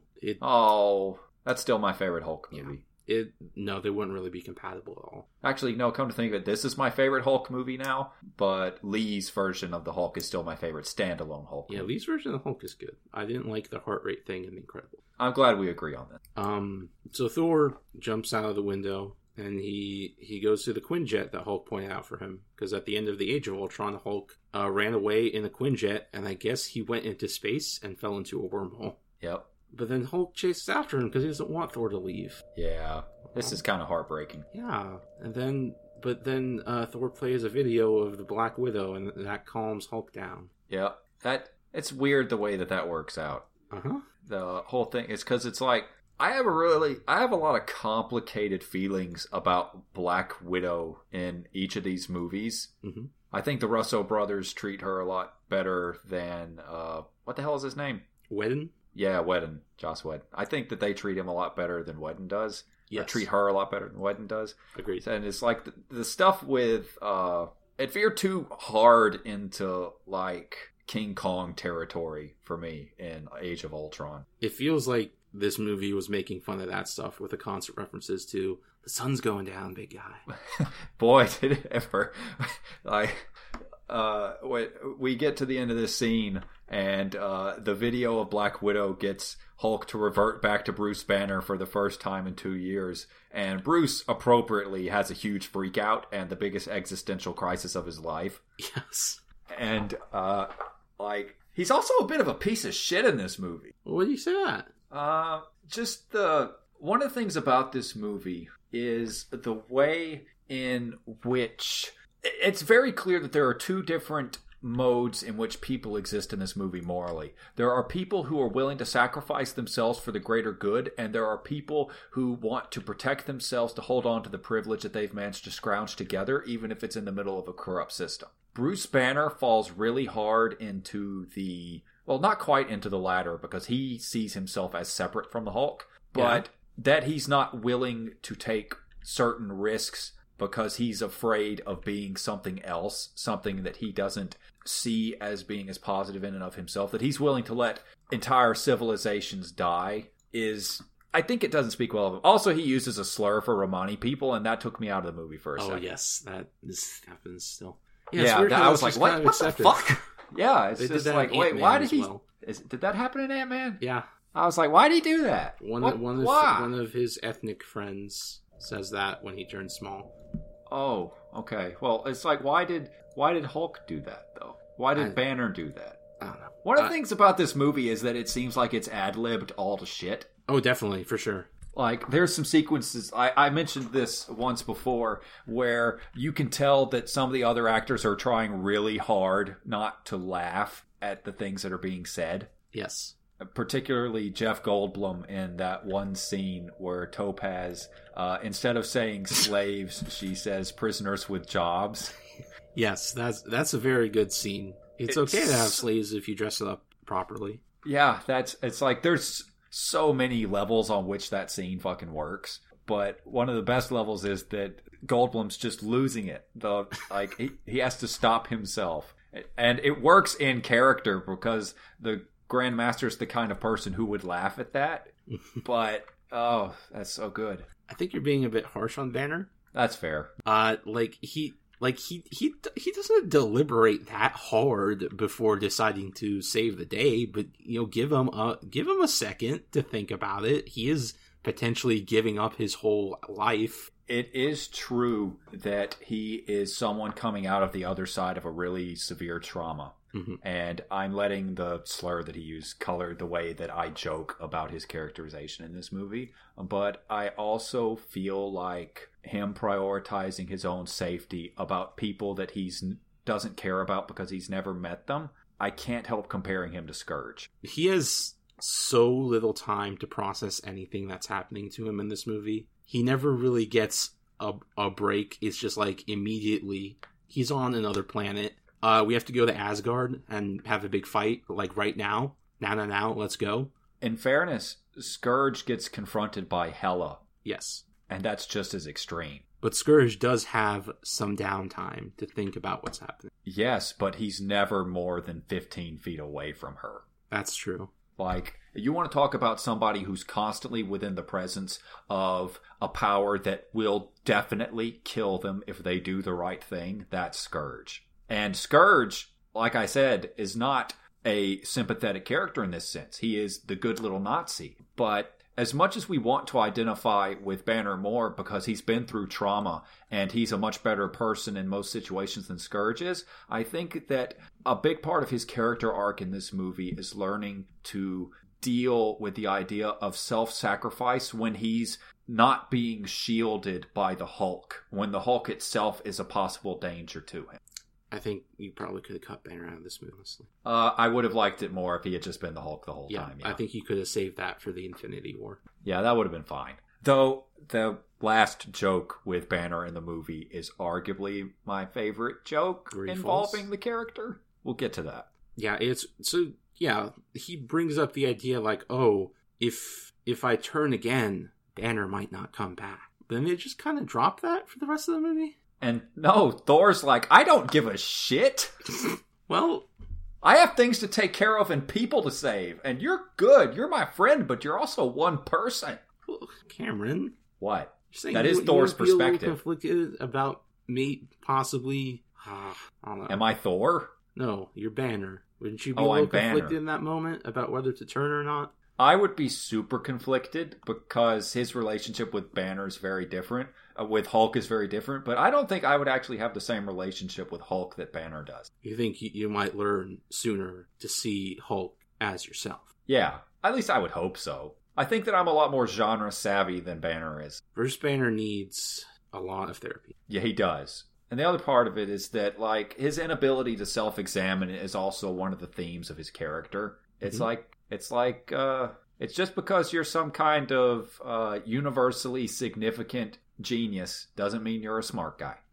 Yeah, it's weird because his arc up to through his movie and the Avengers is, I gotta learn to control the Hulk. And he does. He succeeds, but then he loses that. And now he has to learn to have a different relationship with the Hulk. Because the Hulk is essentially growing as a person. Yes. Being very literal about treating the Hulk as Banner's inner child. Mm-hmm. Which is fine, but you gotta let your inner child out. Yeah, I empathize with Banner being afraid to let the Hulk out. That makes perfect sense, but I also think he was at least a little bit morally in the wrong. But he does redeem himself really hard. So the Grandmaster orders Valkyrie and Loki to find Thor and the Hulk. Mm-hmm.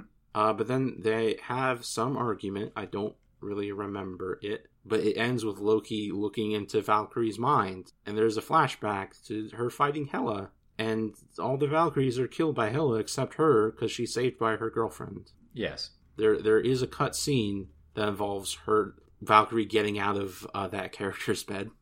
They should have left that in. They should have left it. They should have left that in. I mean, Monica read that scene of her girlfriend protecting her as being very romantically coded regardless. Mm-hmm. But they should have made that more explicit. Yeah, she's definitely still broken up about it. She mentions earlier, I only survived that battle because... Never mind. Silence. Yeah, that's a really good sequence, and it's also good when she beats the shit out of Loki for impugning on her mind like that. Loki's gonna get more shit beaten out of him throughout this movie. Which is something, because we're at like the 2/3 point now, and his beatdowns do not stop. Yeah. So she ties up Loki, and she finds Thor and takes him to him. And Loki's like, okay, I'll join you. And everyone is like, no, that's terrible. All three of them are like, this is not a good idea. We shouldn't do this. Banner especially, because he's already still in freak out mode. And he's Loki. He's just immediately like looking at Thor and looking back at Loki like, is this okay? Do we know what this... We've gone over this before, right? And Thor's like, yeah, we've gone over it before. It's another little reminder that, yes, Loki did invade Earth. He is a convicted war criminal. And Banner, in particular, has a lot of reasons to be afraid of Loki because Loki has manipulated him in the form of the Hulk before. Yep. And then Thor and Banner and Valkyrie all have a very high-level conversation about the mechanics behind wormholes, and Loki looks very confused. Valkyrie and Banner have a couple of interactions. They're like, hey, I feel like I know you. Because the Hulk and the Valkyrie it's were so friends. Weird. Like, they're good buddies. And Thor tells a story about how, as a child, he really liked snakes. Well, then Loki put a snake in his boot or something, and then he didn't like snakes. Oh, come on. You can tell the real version of I don't remember the real version. Okay, so Loki knows that he really likes snakes. And Thor... So, because Thor likes snakes, Loki transforms himself into a big serpent. And Thor sees it, and he picks up the snake to admire it. And then the snake turns into Loki and goes, boo! And then Loki stabs him. Yeah, that was a completely improvised story from Chris Hemsworth. God. That was another scene where it felt like the other actors were struggling to hold it in. Because it's played so perfectly by Hiddleston in that spot. Because it looks like Loki going, oh yeah, that's some good shit. But Hiddleston's really going, what the fuck? And even just the image of a little Thor picking up a snake so he could admire it is so funny. It's like he's this completely guileless person who has no reason to be afraid of snakes. Why would he be afraid of snakes? And then Loki goes boo, and then he stabs him. Loki sucks. You Loki. get the impression that Hemsworth had a lot of banter conversations with Waititi because that joke feels like something Korg would have said. Mm-hmm. Loki sucks. Right, so Loki helps him steal one of the ships. Yeah. And they recruit Korg and his insect knife buddy Meek, who's the Pokemon Sizor. Yep. And then Loki tries... Oh, no. They have a conversation on the elevator. Yep. And Taika Waititi had an interview where he explained this is one of the only scenes in the movie where there is no ad-libbing. This is completely on script. Huh. Well, I mean, it is in a lot of ways the most carefully constructed scene in the movie. Definitely. There's a lot going on here. This basically the gist of the scene is that Thor has gotten over Loki. Like, there's lots of stuff in the movies where there's hints of a good brotherly past where they were good brothers overall, even with the snake stuff sometimes. Yeah. But then Loki turned evil, and Thor kept trying to redeem him. And at one point, Thor even threatened to kill him if he betrayed them again. But at this point, he's just done. You know, they've each gone their separate ways. After this one last team up, Loki can do whatever he wants, and Thor's not going to bother him unless, you know, it involves him. Right. It's like it almost feels wrong to say that Thor's given up on him, but in a sense he has. It's saying, listen, I'm not going to change you, and I'm going to stop trying. If you want to change, that has to come from you, not from me. And Loki is clearly affected by this little speech. It actually hurts his feelings. Yeah.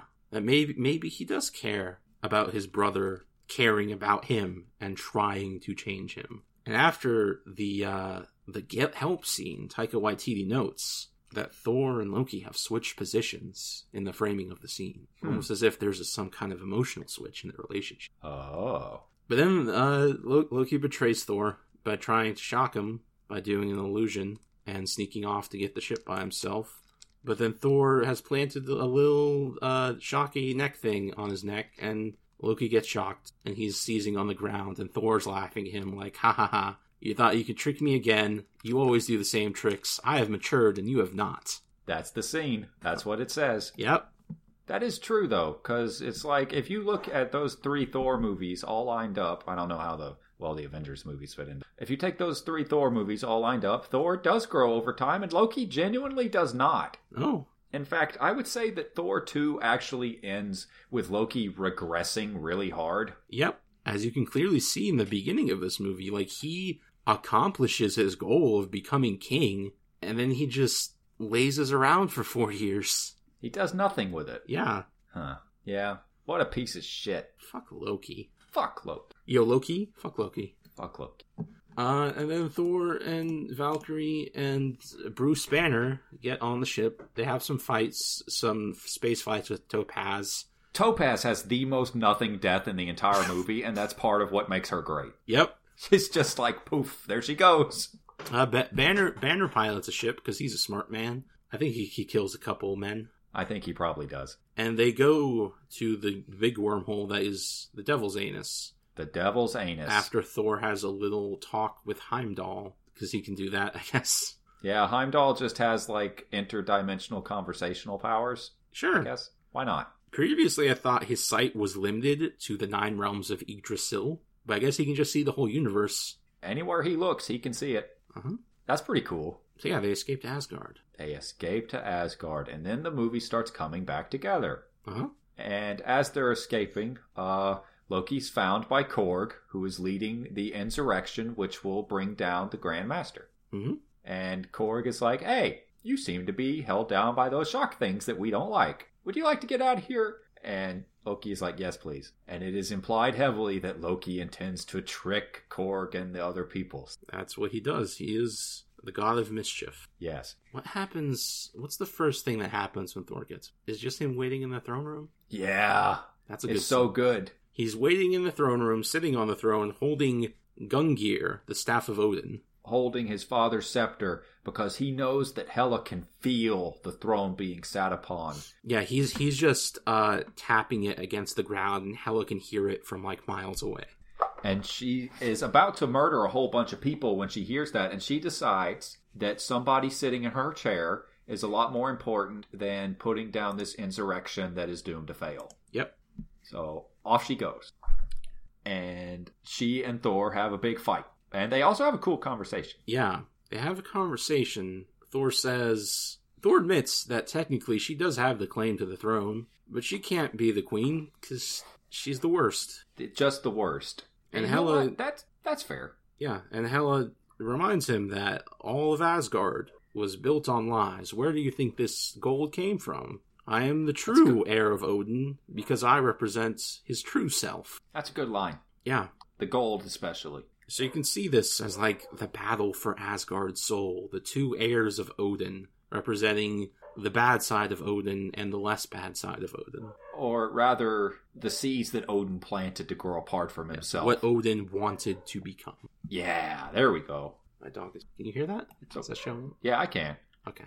Yeah, they have a bit of fight, and Hela cuts out his fucking eye. Oh, she super does. And it's a cool fight, though, because Thor is still, like... He's established in this movie as being really martially trained. Like, he's not just a big goofus who swings around a hammer. He can fight like fucking crazy. Yeah. He impales her through the chest, like, 3 separate times in this fight. Yeah, but he's very much losing. Oh, yeah. It's not even close, really. She's effectively invincible because any wound that he inflicts on her just closes instantly or doesn't even happen. And when she hits him, it's a nightmare. Yep. Which is cool. It's pretty cool. She cuts out his fucking eye! Yeah, that was a surprising moment. I did not expect that to happen. And I really didn't expect it to last for the entire rest of the movie. Yeah, it's gonna last into the Infinity War. He only has one eye. That's pretty cool. Is it the opposite eye? I think it's the opposite eye. I think they do that's the big boss Solid Snake thing. They should do it. That's good. They should definitely keep his eye the opposite from his eye. Meanwhile, Loki and Korg and their big ship show up, and Loki announces, "Your savior has arrived." I think you might be skipping ahead a little bit, but yeah, that's the basics. Yeah, this is after Heimdall tries to lead everyone to the Bifrost Bridge so he can teleport them out of there. And then, all the undead start showing up and fighting, and Heimdall's holding them off, and Valkyrie's over there. Fenris the wolf is there. Fenrir. Yeah. I think do they call him Fenris in this movie? I don't remember. I think it's Fenris, even though there's different versions of that name. So Fenris is there, and Banner's trying to work himself up to fight, and Thor is fighting Hela, and Hela's beating him half to fucking death. And he gets punched, I guess, as hard as the Hulk punched him because he has another vision of Odin. Yeah, he's beaten basically to the brink of death. And he has... Is this Odin speaking to him from Valhalla? Or what do you think this is? Yeah, I think it probably is actually Odin speaking to him. Or else it's knowledge that he already has of himself embodied as his father, because in spite of everything that he's learned, he still thinks of his father as the font of... Yeah, there's a good conversation here where Thor is like, I cannot win this fight. I'm not strong enough. She's a lot stronger than I am because I don't have my hammer. And Odin reminds him that the hammer was never the source of his strength. It just helped him to focus it. Yeah, that's one of the best things about the whole movie to me, and that Thor's power is not reliant on a tool of oppression. It comes from within himself. Yes, it's the hammer needed to be destroyed because the hammer was Hela's. It has too bloody of a history. If Thor is gonna redeem the soul of Asgard, he cannot be the wielder of Mjolnir. He has to set all of that aside and be his own power. And so he wakes up and he hits Hela. There's another part to the conversation. Oh, okay, yeah. Where Thor is worried that Hela's gonna destroy... No, how is this played out? Do they mention Ragnarok? Yes, I think so. Or something. I know that the last line that is in this is Odin asking what he is the god of. Yes. Or is that... Yeah. Yeah. They have a conversation that essentially has Odin saying that Asgard is not a place. It never was. That the field in Norway that they're metaphysically standing in could be Asgard. And that to defend Asgard is not about defending the Great Golden Palace. All that could go away. It doesn't matter. It's about the people. Mm-hmm. And then when Thor says he's not strong enough to defend the people, Odin does remind them that he is not the god of hammers. He is the god of thunder. Yeah! You are not the god of hammers is so good. I think the line is, what are you? God of hammers? Yeah. And then he wakes up. And he wakes up and he does. And Hela's asking him, what are you the god of again? And then they do the moment from the comic book, from the Gore storyline, where Thor fires down a big fuck-off lightning bolt and zaps Hela and becomes the god of thunder, self-actualized. Yeah. It's like he blasts her so hard, it shoots her off the big Asgardian castle and slams her into the ground in the middle of a courtyard somewhere. It's such a good shot. Oh, it's so good. And then instead of going down after her, he goes and tries to save his people. Yes. And that's when they start playing the immigrant song again. Which they also played in the opening scene against Surtur. Right. And some people thought that maybe they shouldn't have played that twice, but I think that using it twice really strengthens its presence in this movie. Definitely. It's so good. Goddamn. They couldn't have done anything else. Yeah, they have a big fight where Loki's killing some undead people, and Hulk's fighting the wolf, and Valkyrie's killing some undead people, and Thor's zapping some undead people. And people are getting on the ship. They're holding the line, but Hela comes back. And she's pissed. Yeah. She's not even particularly hurt by that very big lightning bolt. And Thor realizes that even as the God of Thunder, he is still not strong enough to defeat Hela. But there's someone else who is.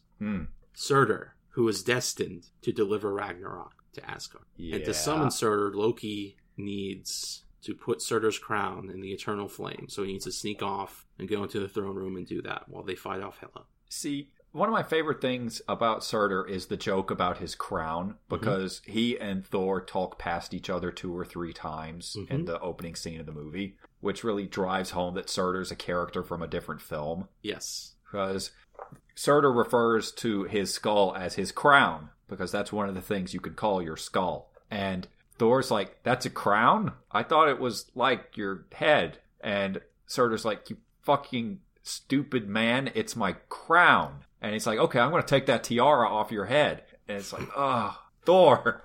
Thor has no respect for it. He has no respect for Surtur's head, because it's just his skull. Well, I kind of read that as the true form of Surtur just being fire, and the bony parts being something he wears. Oh, that's an interesting way to take it. Okay, yeah, I'll take that. That's sure. I like the part where they're talking past each other with words. That's a good scene. Yeah, it's very important that Surtur is the one who gets to kill Hela. That he gets to destroy Asgard. Or you think Hela's maybe not dead? I think it's very possible Hela's not dead. But we'll get back to that in a minute. One bit that we skipped over was Banner, who was really scared of never getting to be Banner again, deciding to turn into the Hulk to save the people from being mauled to death by a giant dog. Uh-huh.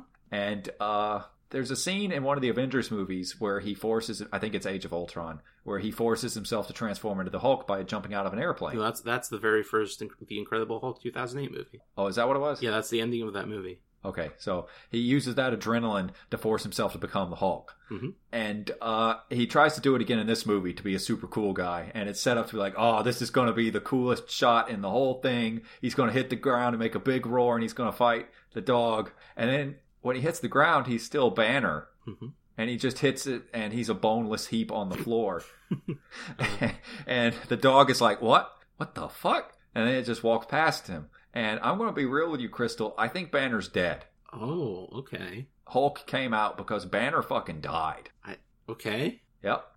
So Hulk materialized out of Banner's corpse? Banner hit the ground at like 200 miles an hour. Yeah. He's not coming back. No, you're right, but what does that mean for the Avengers? The last spark of his life basically went over to getting the Hulk to come out. What does that mean for the Avengers? No more Bruce Banner. So what happens if Hulk calms down? Or if he sees a video of Natasha Romanoff? Nothing. He'll still be the Hulk. Okay. No more Banner. Maybe we'll see Banner in the Soul Gem. Maybe. Anyway, I thought that was... I think it's probably not meant to be read that Banner is a corpse, but boy, he looks dead as shit when he hits the ground. That would be interesting if Banner was just dead. They just no-sell how cool the Hulk is supposed to be in that landing, and it is, to me, one of the best jokes in the entire movie. And then Scourge holds the line like Yeller Boo. Yeah, it's he disguises himself as a refugee to flee because he's caught between Hela's forces and Thor and his allies, and no matter what he does, he's going to get killed. Yep. So he pretends to be an Asgardian refugee and hides himself in the most profound and last act of cowardice of anyone in the entire movie. Yep. Because he knows if he shows his face, they might not let him on the ship. And they shouldn't, really. Yeah. But then he gets his assault rifles and he shoots the zombie so that the last people can get on the ship. He does. He shoots the zombies with assault rifles. And then he, like, hits them with the assault rifles and knocks one's head off. And it's actually a super cool scene in its own way, in spite of how goofy it is that he's in the middle of this distinctly fantasy sci-fi setting fighting with Earth weapons. Mm-hmm. He has nicknames for them. What were they? They were like, they were like something like Dest and Royer. Yeah, something like that. And you combine them to be Destroyer.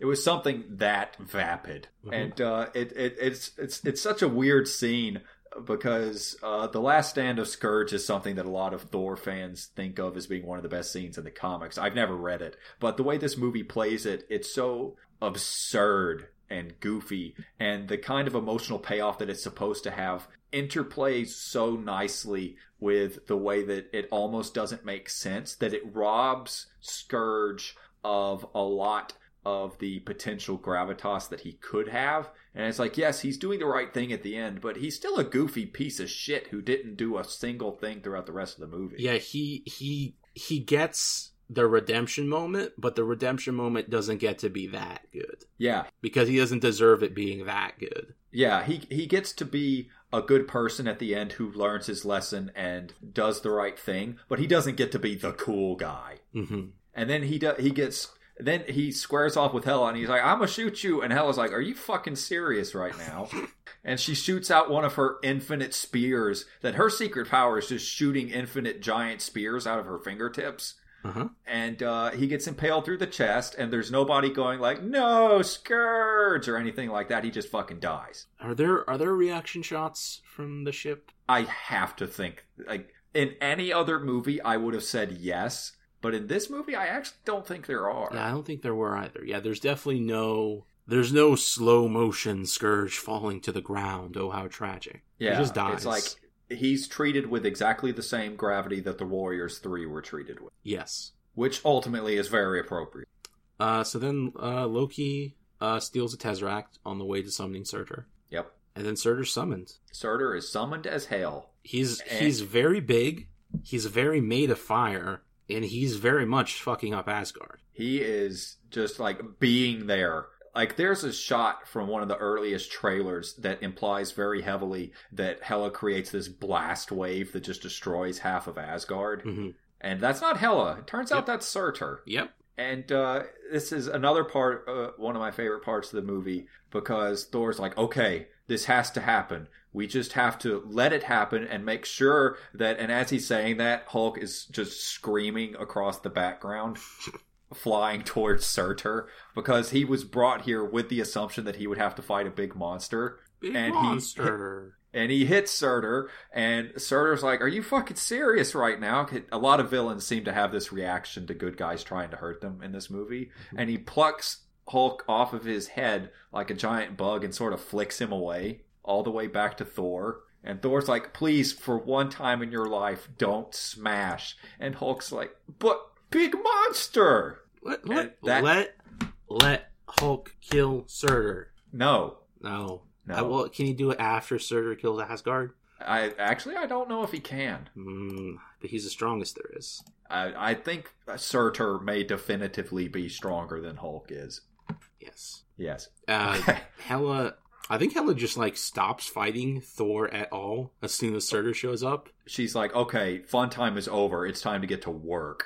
And, I mean, she has every reason to assume, being that she's very easily won every fight so far, that she could potentially handle Surtur, but she can't. She comes at him with these giant spears the size of skyscrapers, and she actually manages to impale him on 3 or 4 of them. And Surtur just looks down at her and he's like, you fucked up now. And he brings down his sword. And in the single best shot of the entire movie, you see Hela, she's in the middle of the frame, but she's very small because of the scale of the shot. And then Surtur's sword just comes down and blots her out completely. And it just fills up most of the shot. And it just keeps coming down, because it's so fucking big, and the scale of Surtur's vengeance is really difficult to convey unless you can see it. And it's also really good because she probably had a lot to do with the conquest of Muspelheim. Yeah, they probably know each other. Yeah, they've probably fought in the past. This is the culmination of an ancient 8,000-year feud. Not just a feud, I don't think. Feud implies a certain back and forth that may not have existed. You're right. This is comeuppance. Yes. And since Odin's dead, she, as the other conqueror, has to take the full weight of righteous vengeance. As the heir of Odin, she continues that Odin's work. She chooses to be the heir of that Odin. Mm-hmm. And Surtur's fine with that. Yep. And everybody escapes on the ship. I guess Thor decides, well, if Hela can't kill him, we don't have to worry about it. Let's get the hell out of here. Yeah.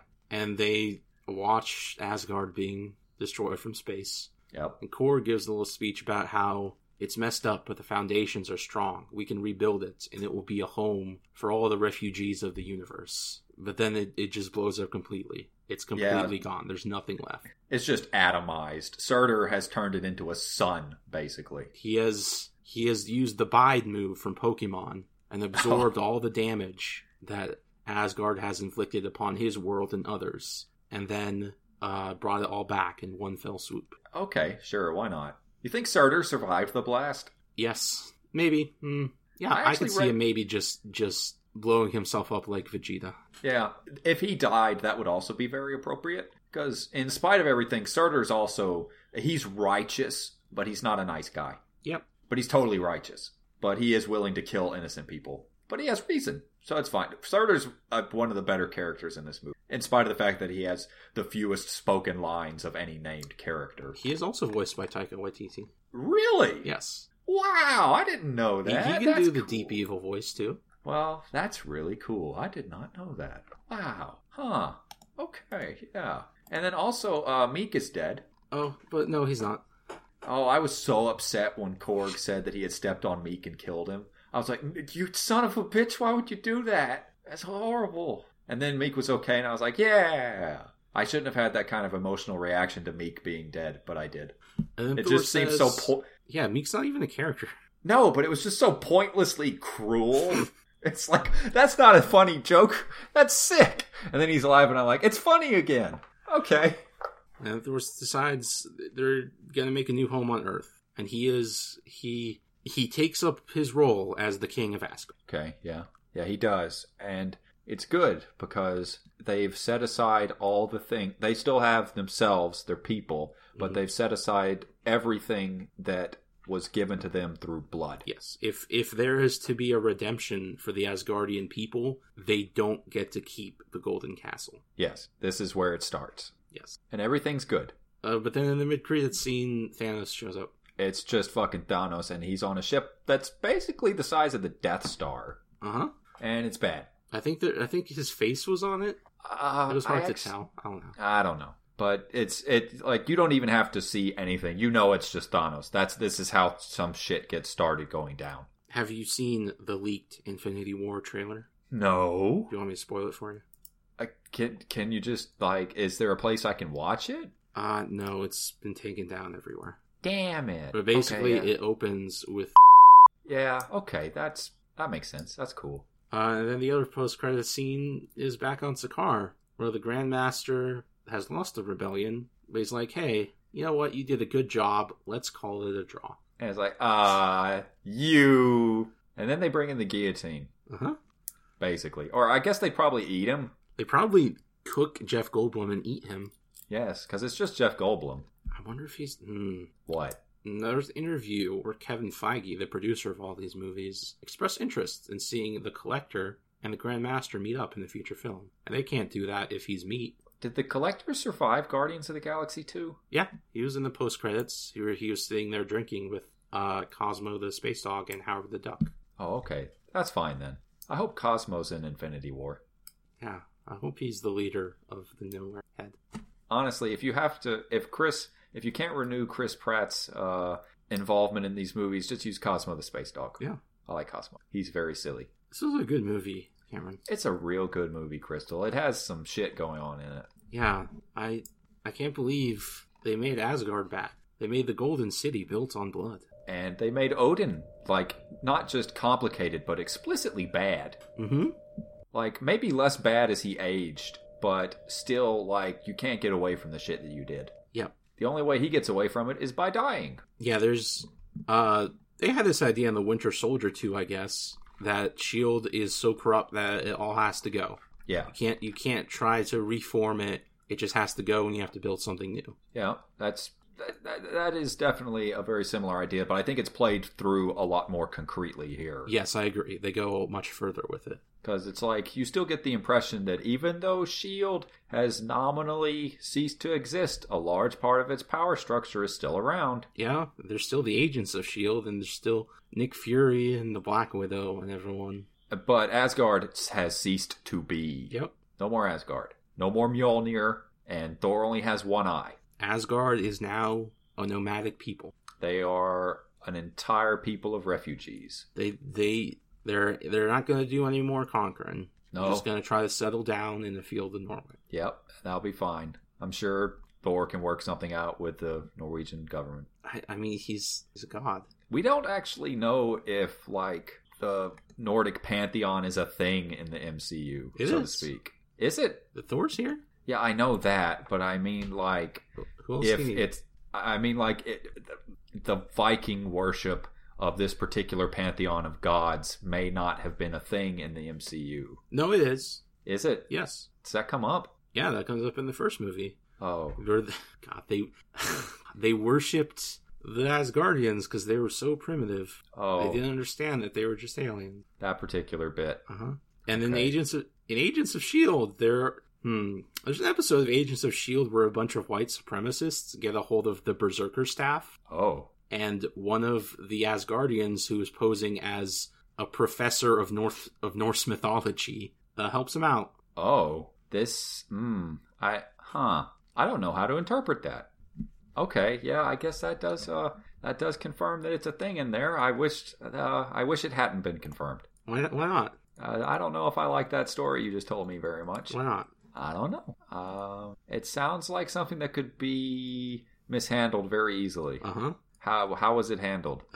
Fine. I mean, it was an early episode of S.H.I.E.L.D., so it wasn't great. Oh, alright, that's fine then, I guess. Well, regardless, a lot of cool stuff in this. Do we have anything more to say about Thor Ragnarok? I think we've covered most of the important bits. I hope that Waititi returns as director in multiple Marvel movies in the future, because he feels very different from everyone else. I don't think there will be a Thor 4. No, almost definitely not. I think they're pretty committed to the idea of trilogies. Though, if they do the thing where Thor is replaced as the God of Thunder, that could work. What do you mean? Like Valkyrie becomes Thor? Yeah, sure. Why the hell not? Sure. I mean, like, I would rather see her as Thor than the MCU's Jane Foster. Okay, hear me out. Okay. What about Kat Dennings? No. With the power of Mew Mew, I'm the god of Thunder. They broke Mew Mew. That's true, they broke me. You think they're going to make a new one? A new hammer? Yeah. If they do, they're cowards.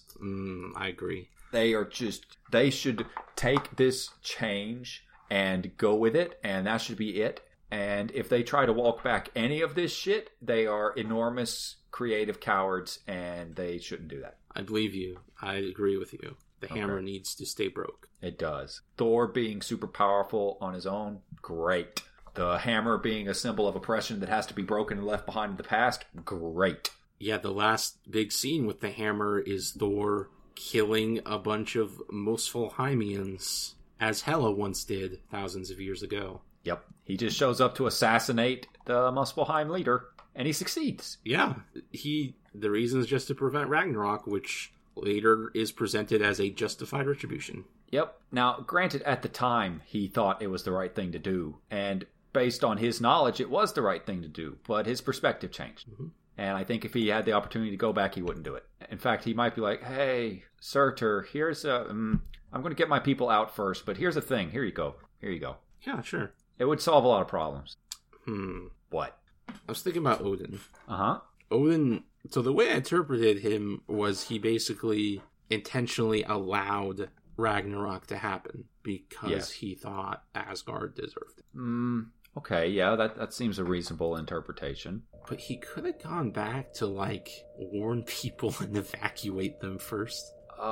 He could have, yeah. But I guess he wanted to force Thor to step up. Yeah, that seems like a good read of it, I think. It's like, it's not even so much that he's forcing Thor to step up, it's that he's putting Thor into a situation where he becomes the leader that he has to be to save his people. Yes, and Thor will, of course, only be a temporary king while he introduces a democratic system. I wouldn't get my hopes up.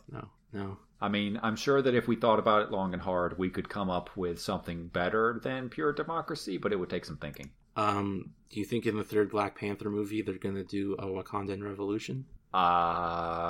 You mean like the kind of revolution that sort of gets started in Coates' take on Black Panther? Yeah. How did that end?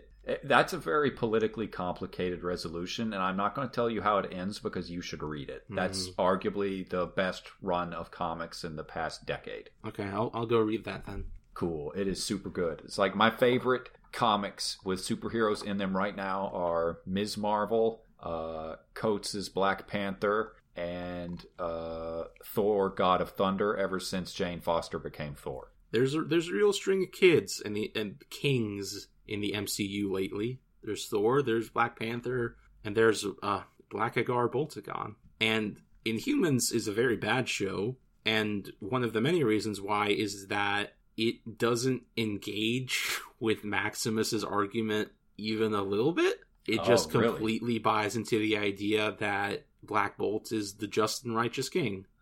Well, I mean, there was... I cannot remember who wrote this particular arc in Humans, but I think it was illustrated by Jay Lee. It was like a revival of the Inhumans back in the early aughts, and that was really good. But one of the things about it is that it never pretended that Inhuman society was anything except for beyond fucked up. Yeah, it's not a good scene. No, it's one of the most fucked up contexts to exist in all of the Marvel stuff. It's bad. It's real bad, actually. And I think we might be at, if we're talking about the Inhumans show, I think we're at the end. Okay.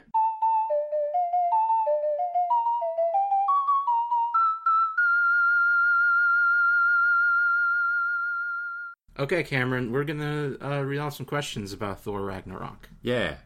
I'm gonna read off the first one. Okay. Comes from Emerald the dog. Mm-hmm. How was it? It's a good movie. Yeah, I like it's the best Thor movie. Yeah, I think it's not just the best Thor movie. I think it probably I think it's probably not an unpopular sentiment that the Russos make the best Marvel movies, but this one really challenged that for me. I'm not part of the cult of the Russos personally myself. I wouldn't call it a cult, but I mean, like, what if I told you that Winter Soldier was the weakest Captain America movie? Well, that's definitely a thing that one could say. Okay, well, here's another question. Okay, from Hoodie Skull, the Spooky Dichotomy.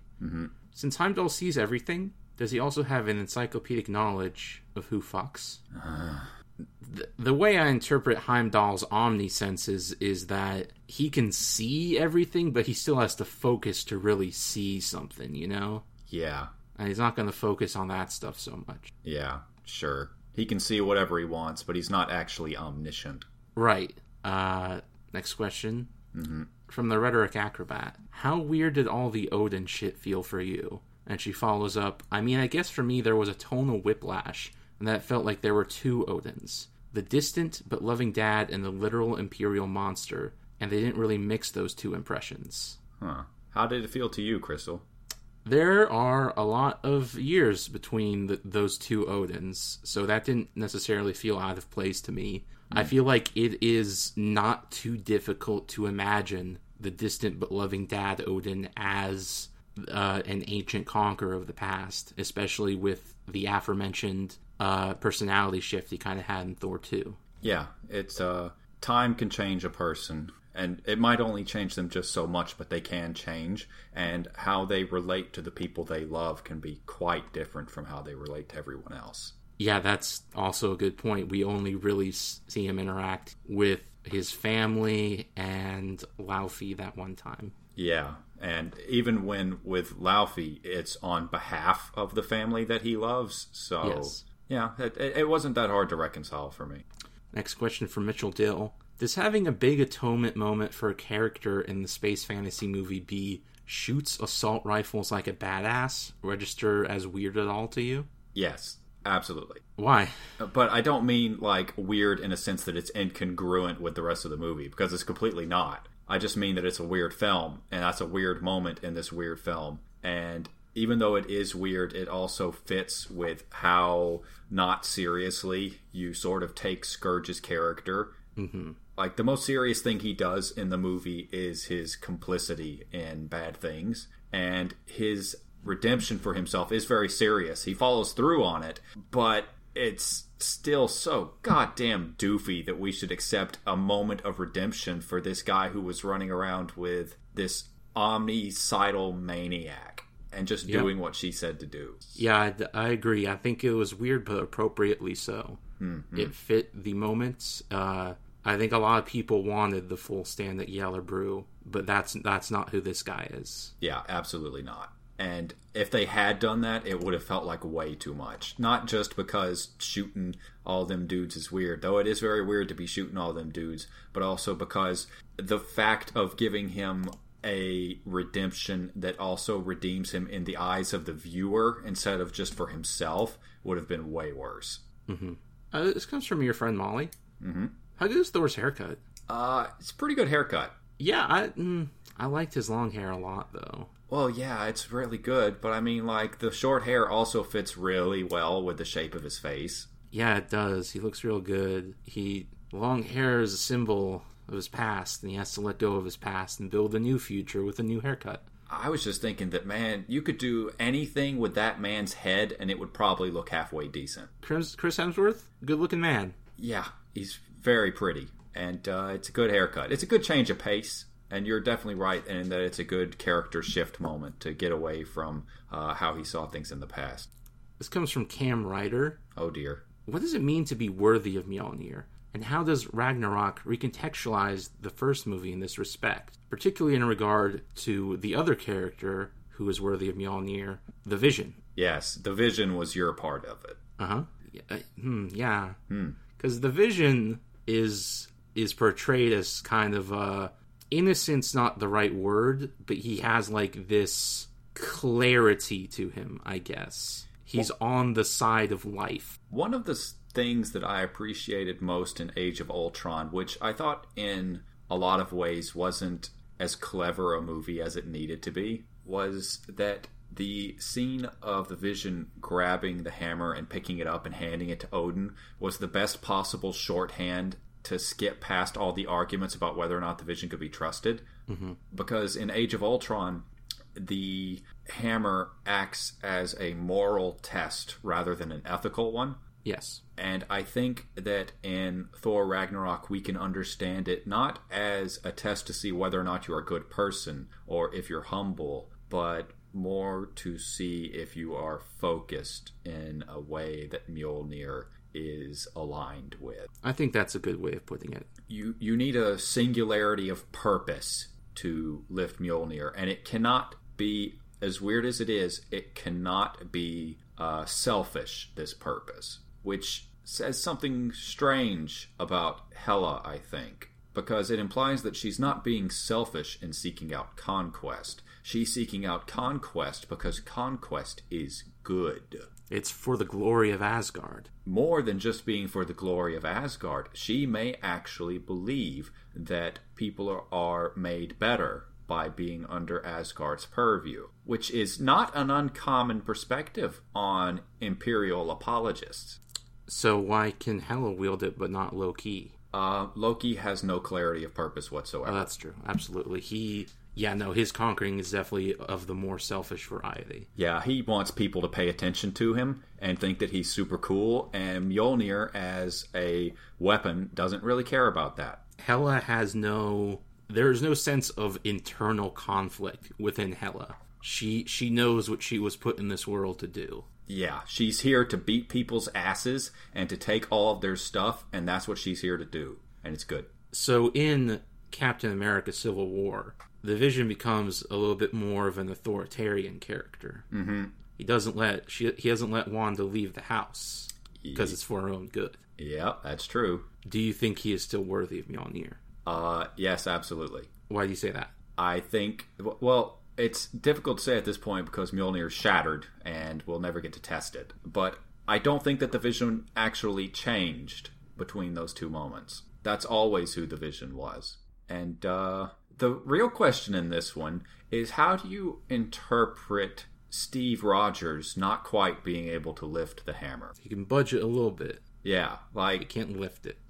Some people interpret that scene as being Steve realizing he probably could pick up the hammer and not doing it so it doesn't fuck with Thor too bad. I think he can't lift it. Yeah, but he can budget. He can budget. So what is it that keeps him from being able to lift the hammer? Because talking about the quality that Thor has but Cap doesn't is probably the best way to understand the limitations that come with being able to wield Mjolnir.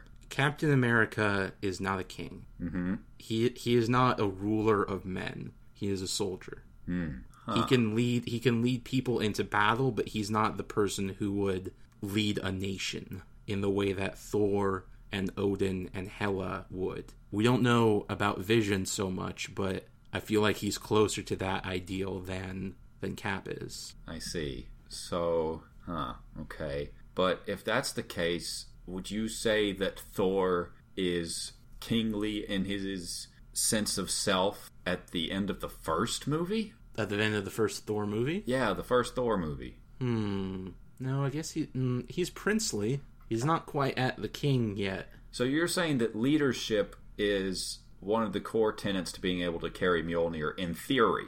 Yes. I don't know. I don't know if that quite lines up, though. Because, Okay. I mean, like, Cap is leadership as all hell, but Thor doesn't seek to rule at the end of the first Thor movie. I'm not sure he's even trying to be worthy of the throne. He's just trying to be worthy of his own power. No, he openly rejects the throne in Thor 2. Yeah, and he doesn't stop being able to carry Mjolnir because of it. Is it... Crystal, what if it's just kind of inconsistent? Yeah, maybe it is that, but I don't know. What does Thor have that Cap doesn't? What does Thor have that Cap doesn't? Because I don't think it's very much. No, that's it. I haven't got much of anything. Is it just a greater... Because Thor in Ragnarok is a pretty nice guy who would definitely offer negotiation before smashing somebody's head in. Yeah. So it's not just a willingness to skip right to the killing for the sake of whatever it is that you need to do, like Vision did when he confronted Ultron at the end. Mm-hmm. He protects humanity by wiping out his creator. That's fine. But Thor isn't that kind of person, really. He'll definitely talk to you before doing the violence. And Cap's pretty much the same way in that regard. There is still a certain ruthlessness to Thor once he has decided that negotiation time is done. That's true. He does smash the ever-loving hell out of some Niflheim citizens. Yeah. A good king never seeks out war, but must always be prepared for it. Yeah, the Odin quote, I guess. Yes. Yeah, okay. Well, I think maybe you're right, and just one of the big differences is that Cap doesn't really start killing people unless he has to, whereas if you push Thor far enough, he will just punch you over the horizon. Mm-hmm. Maybe that's all. Is T'Challa worthy? T'Challa? God. A lot of the traits we've been talking about would apply to him. I think that T'Challa would probably specifically reject Mjolnir. I agree, yeah. Yeah, so the question of whether or not T'Challa is worthy isn't really germane, because in a sense, Mjolnir isn't worthy of being carried by the Wakandan king. Mm-hmm. He has his own stuff. He has his own stuff, and he would not allow a relic of another culture to become part of the seat of Wakandan power, period. No. It's like, what do I need this fucking bullshit for? Get this out of here. Nice stick. Nice stick. Nice stick with a rock at the end. Yeah, pretty much. I got vibranium claws. Huh. Oh, I really want to see Black Panther. That movie looks good as hell. It looks so good. And as much as I think that Infinity War is going to be a good movie, I am so much more excited for Black Panther based on the trailers. Mm-hmm. Oh, I should probably mention that I completely bleeped out your description of the leaked trailer for Infinity War. Oh, why is that? Because I thought that it wouldn't... I didn't think they would have the trailer out before we got the episode up. Oh yeah, the trailer's out. Yeah, it's Loki's face is a lot clearer. It really is. He looks more distressed, as if he is bargaining with Thanos rather than just delivering the Tesseract to him. Yeah, I don't think Loki's the kind of person that you can have as an actual lackey, because he's the kind of character that will always stab you in the back. I meant to say that he was being noble, like, just take it and go, and do not attack my people. Yeah, I think that would be a good a turn for his character, and if he does that, I think there's also a very real chance that he's going to be killed. Yeah, he might die. Yeah. Is Thor going to die? Oh, I hope not. That wouldn't be very good. What if they just kill all the Asgardians? Oh, that would be real bad. Uh-huh, yeah. That would be real bad after we just got this really nice movie about them. Yeah, well, that's what he's going to kill half the people. No, that's not going to... Hey, what if Hela is death in the MCU? Yeah, people were thinking that. I don't know that that's going to be the case anymore. Yeah, it would still be pretty cool, though. I don't know if there's even going to be a death character. Or if he's just going to worship death abstractly. Bring back Cate Blanchett. That's what I want. What if you brought back Cate Blanchett? Yeah, that's all it takes. But, yeah, you're right that... I would go even further and say it's possible that death will have nothing to do with his motivations at all, either in the abstract or in the concrete. But they had that line in the first movie. What was the line in the first movie? To challenge them would be to court death, and then Thanos turns and smiles. I see. Yeah, I don't think that's going to end up meaning anything, but we'll see. We'll see. Oh, I also noticed that you left that big-ass Life is Strange spoiler in the Majora's Mask episode. Wait, where? In the Majora's Mask episode. What was the Life is Strange spoiler? The Life is Strange spoiler where you make that choice with the terminal illness. Oh, right. Yeah. Uh-huh. That's it. You want me to edit that out? I mean, I just noticed it was in there. I edited out the spoiler from the trailer before I listened to the Majora's Mask episode, so I was like, oh, Crystal and I have different priorities about this shit. Yeah, no, leave the spoilers in. Never. It's much funnier to bleep them out. Okay. But that'll be one of the fingerprints that distinguishes your editing from my editing. Mm-hmm. Let's see what other questions we have. Hey, is Yggdrasil a real thing? That's a question from me. Did Odin make it up? Oh, God. Okay, can you give some context for Yggdrasil for these movies? The Nine Realms... The Nine Realms are the Nine Realms of Yggdrasil, the World Tree. Mm-hmm. As Thor explains to Jane Foster in the first movie. And Yggdrasil is portrayed as like a big space cloud nebula thing. And the Nine Worlds exist connected by the branches of this magic space nebula. Okay. Is it expanded on in... Why do I feel like it was in Thor 2? It wasn't Thor 2 because that introduces the concept of the convergence. That Midgard is the center of the Nine Realms. And every 5,000 years, they align perfectly so that magic portals open up in the sky. Okay. Well, if you mean, like, is the nebula Yggdrasil real? I don't know. But, like, if all 9 realms line up and it's easy to travel between them during this alignment, then I think that probably it's real, at least conceptually. The convergence existed before Odin's time, in his father Bor's time, at least. But... Did the conquering begin with Odin, or was he following in the footsteps of his father? The conquering of it? Yeah. Shit, I'm not sure. Did Bor do some conquering? I mean, Odin didn't come of gentle stock. At least I don't think. I should think not. I think probably he... surely he would have mentioned... Bor would have been in the fresco at some point, right? Maybe. Wait, remind me what the deal is with Odin and Bor, because I feel like it's one of those patricide things, but I can't remember. I don't think he killed Bor. I think Bor was just the king 5,000 years ago, and then he died, and Odin became king. No, I mean in the mythology. Oh, in the real... The real, yes. The real Bor that actually existed. Yes. God, I don't know Norse mythology. Oh, okay. Well, never mind then. It's not that important. But, no, I don't think that Bor was the big conqueror. What did Bor even do in these movies? He was in the flashback at the opening of Thor 2, where he was fighting the Dark Elves and preventing them from using the ether to destroy the universe. I see. So even back then, Asgard considered itself a world of protectors, but not necessarily being the kings of the Nine Realms. I thought you were literally going to call them world police. Mm-hmm. Like that very good South Park movie. Well, I mean, wasn't that based on a popular turn of phrase from the early aughts? Yes, yeah, that's true. Because, I mean, like, that bit of pop culture did definitely predate the puppet movie. Mm-hmm. But they popularized it. Yeah, I guess so. Sort of. If you like puppets. Yeah, I'm always very suspicious of any time a kingdom is like, oh, it was just always this way. Been like this since the dawn of time. The Nine Realms of Yggdrasil. I see. So would you similarly be suspicious of the description of it that's given in the mythology? And what is that? Well, I mean, if I remember, Yggdrasil grows out of the hoarfrost that forms when the original source of cold and the original source of heat meet in the center of the chaos, and the realms literally grow from the tree, if I remember. Like, the world exists on an actual cosmic tree. Yes. And if I remember, the Aesir and the Vanir rule over it not because of any particular provenance, but just because they're the biggest badasses. Sure. That was much more honest, the mythology. Yeah, that makes sense, I guess. Yeah.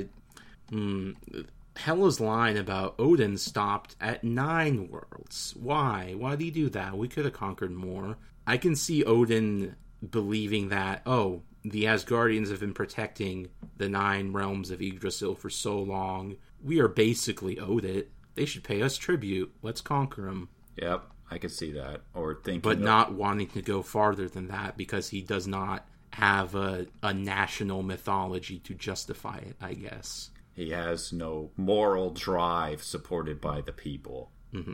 Yeah, okay, that makes sense. And maybe, or it could just be that by the time he got to the end of it, he was blood glutted and he got sick of it. Because conquering worlds is very long work. So did he make up the idea of Yggdrasil, or is it real? I think it's real. At least conceptually it's real, because the worlds are plainly connected. Okay. That's all the questions we have, Cameron. All right. I'm glad that we got to the end of the question segment. Crystal, where can we find you on the internet? Well, you can find me at Arcane Crystal on Twitter and on audioentropy.com, where I'm on the Let's Plays podcast. Really? The podcast where we objectively rank every video game according to quality. And you can find me at Cam Ryder on Twitter, but I don't recommend it. Hey, Cameron? Yeah, Crystal? What is your favorite audioentropy.com show? My favorite audioentropy.com show? Probably this one. Yeah, but what's one that you're not on? Because this is the only one where I get to talk to my good buddy Crystal about Zelda and sometimes things that aren't Zelda. Aw?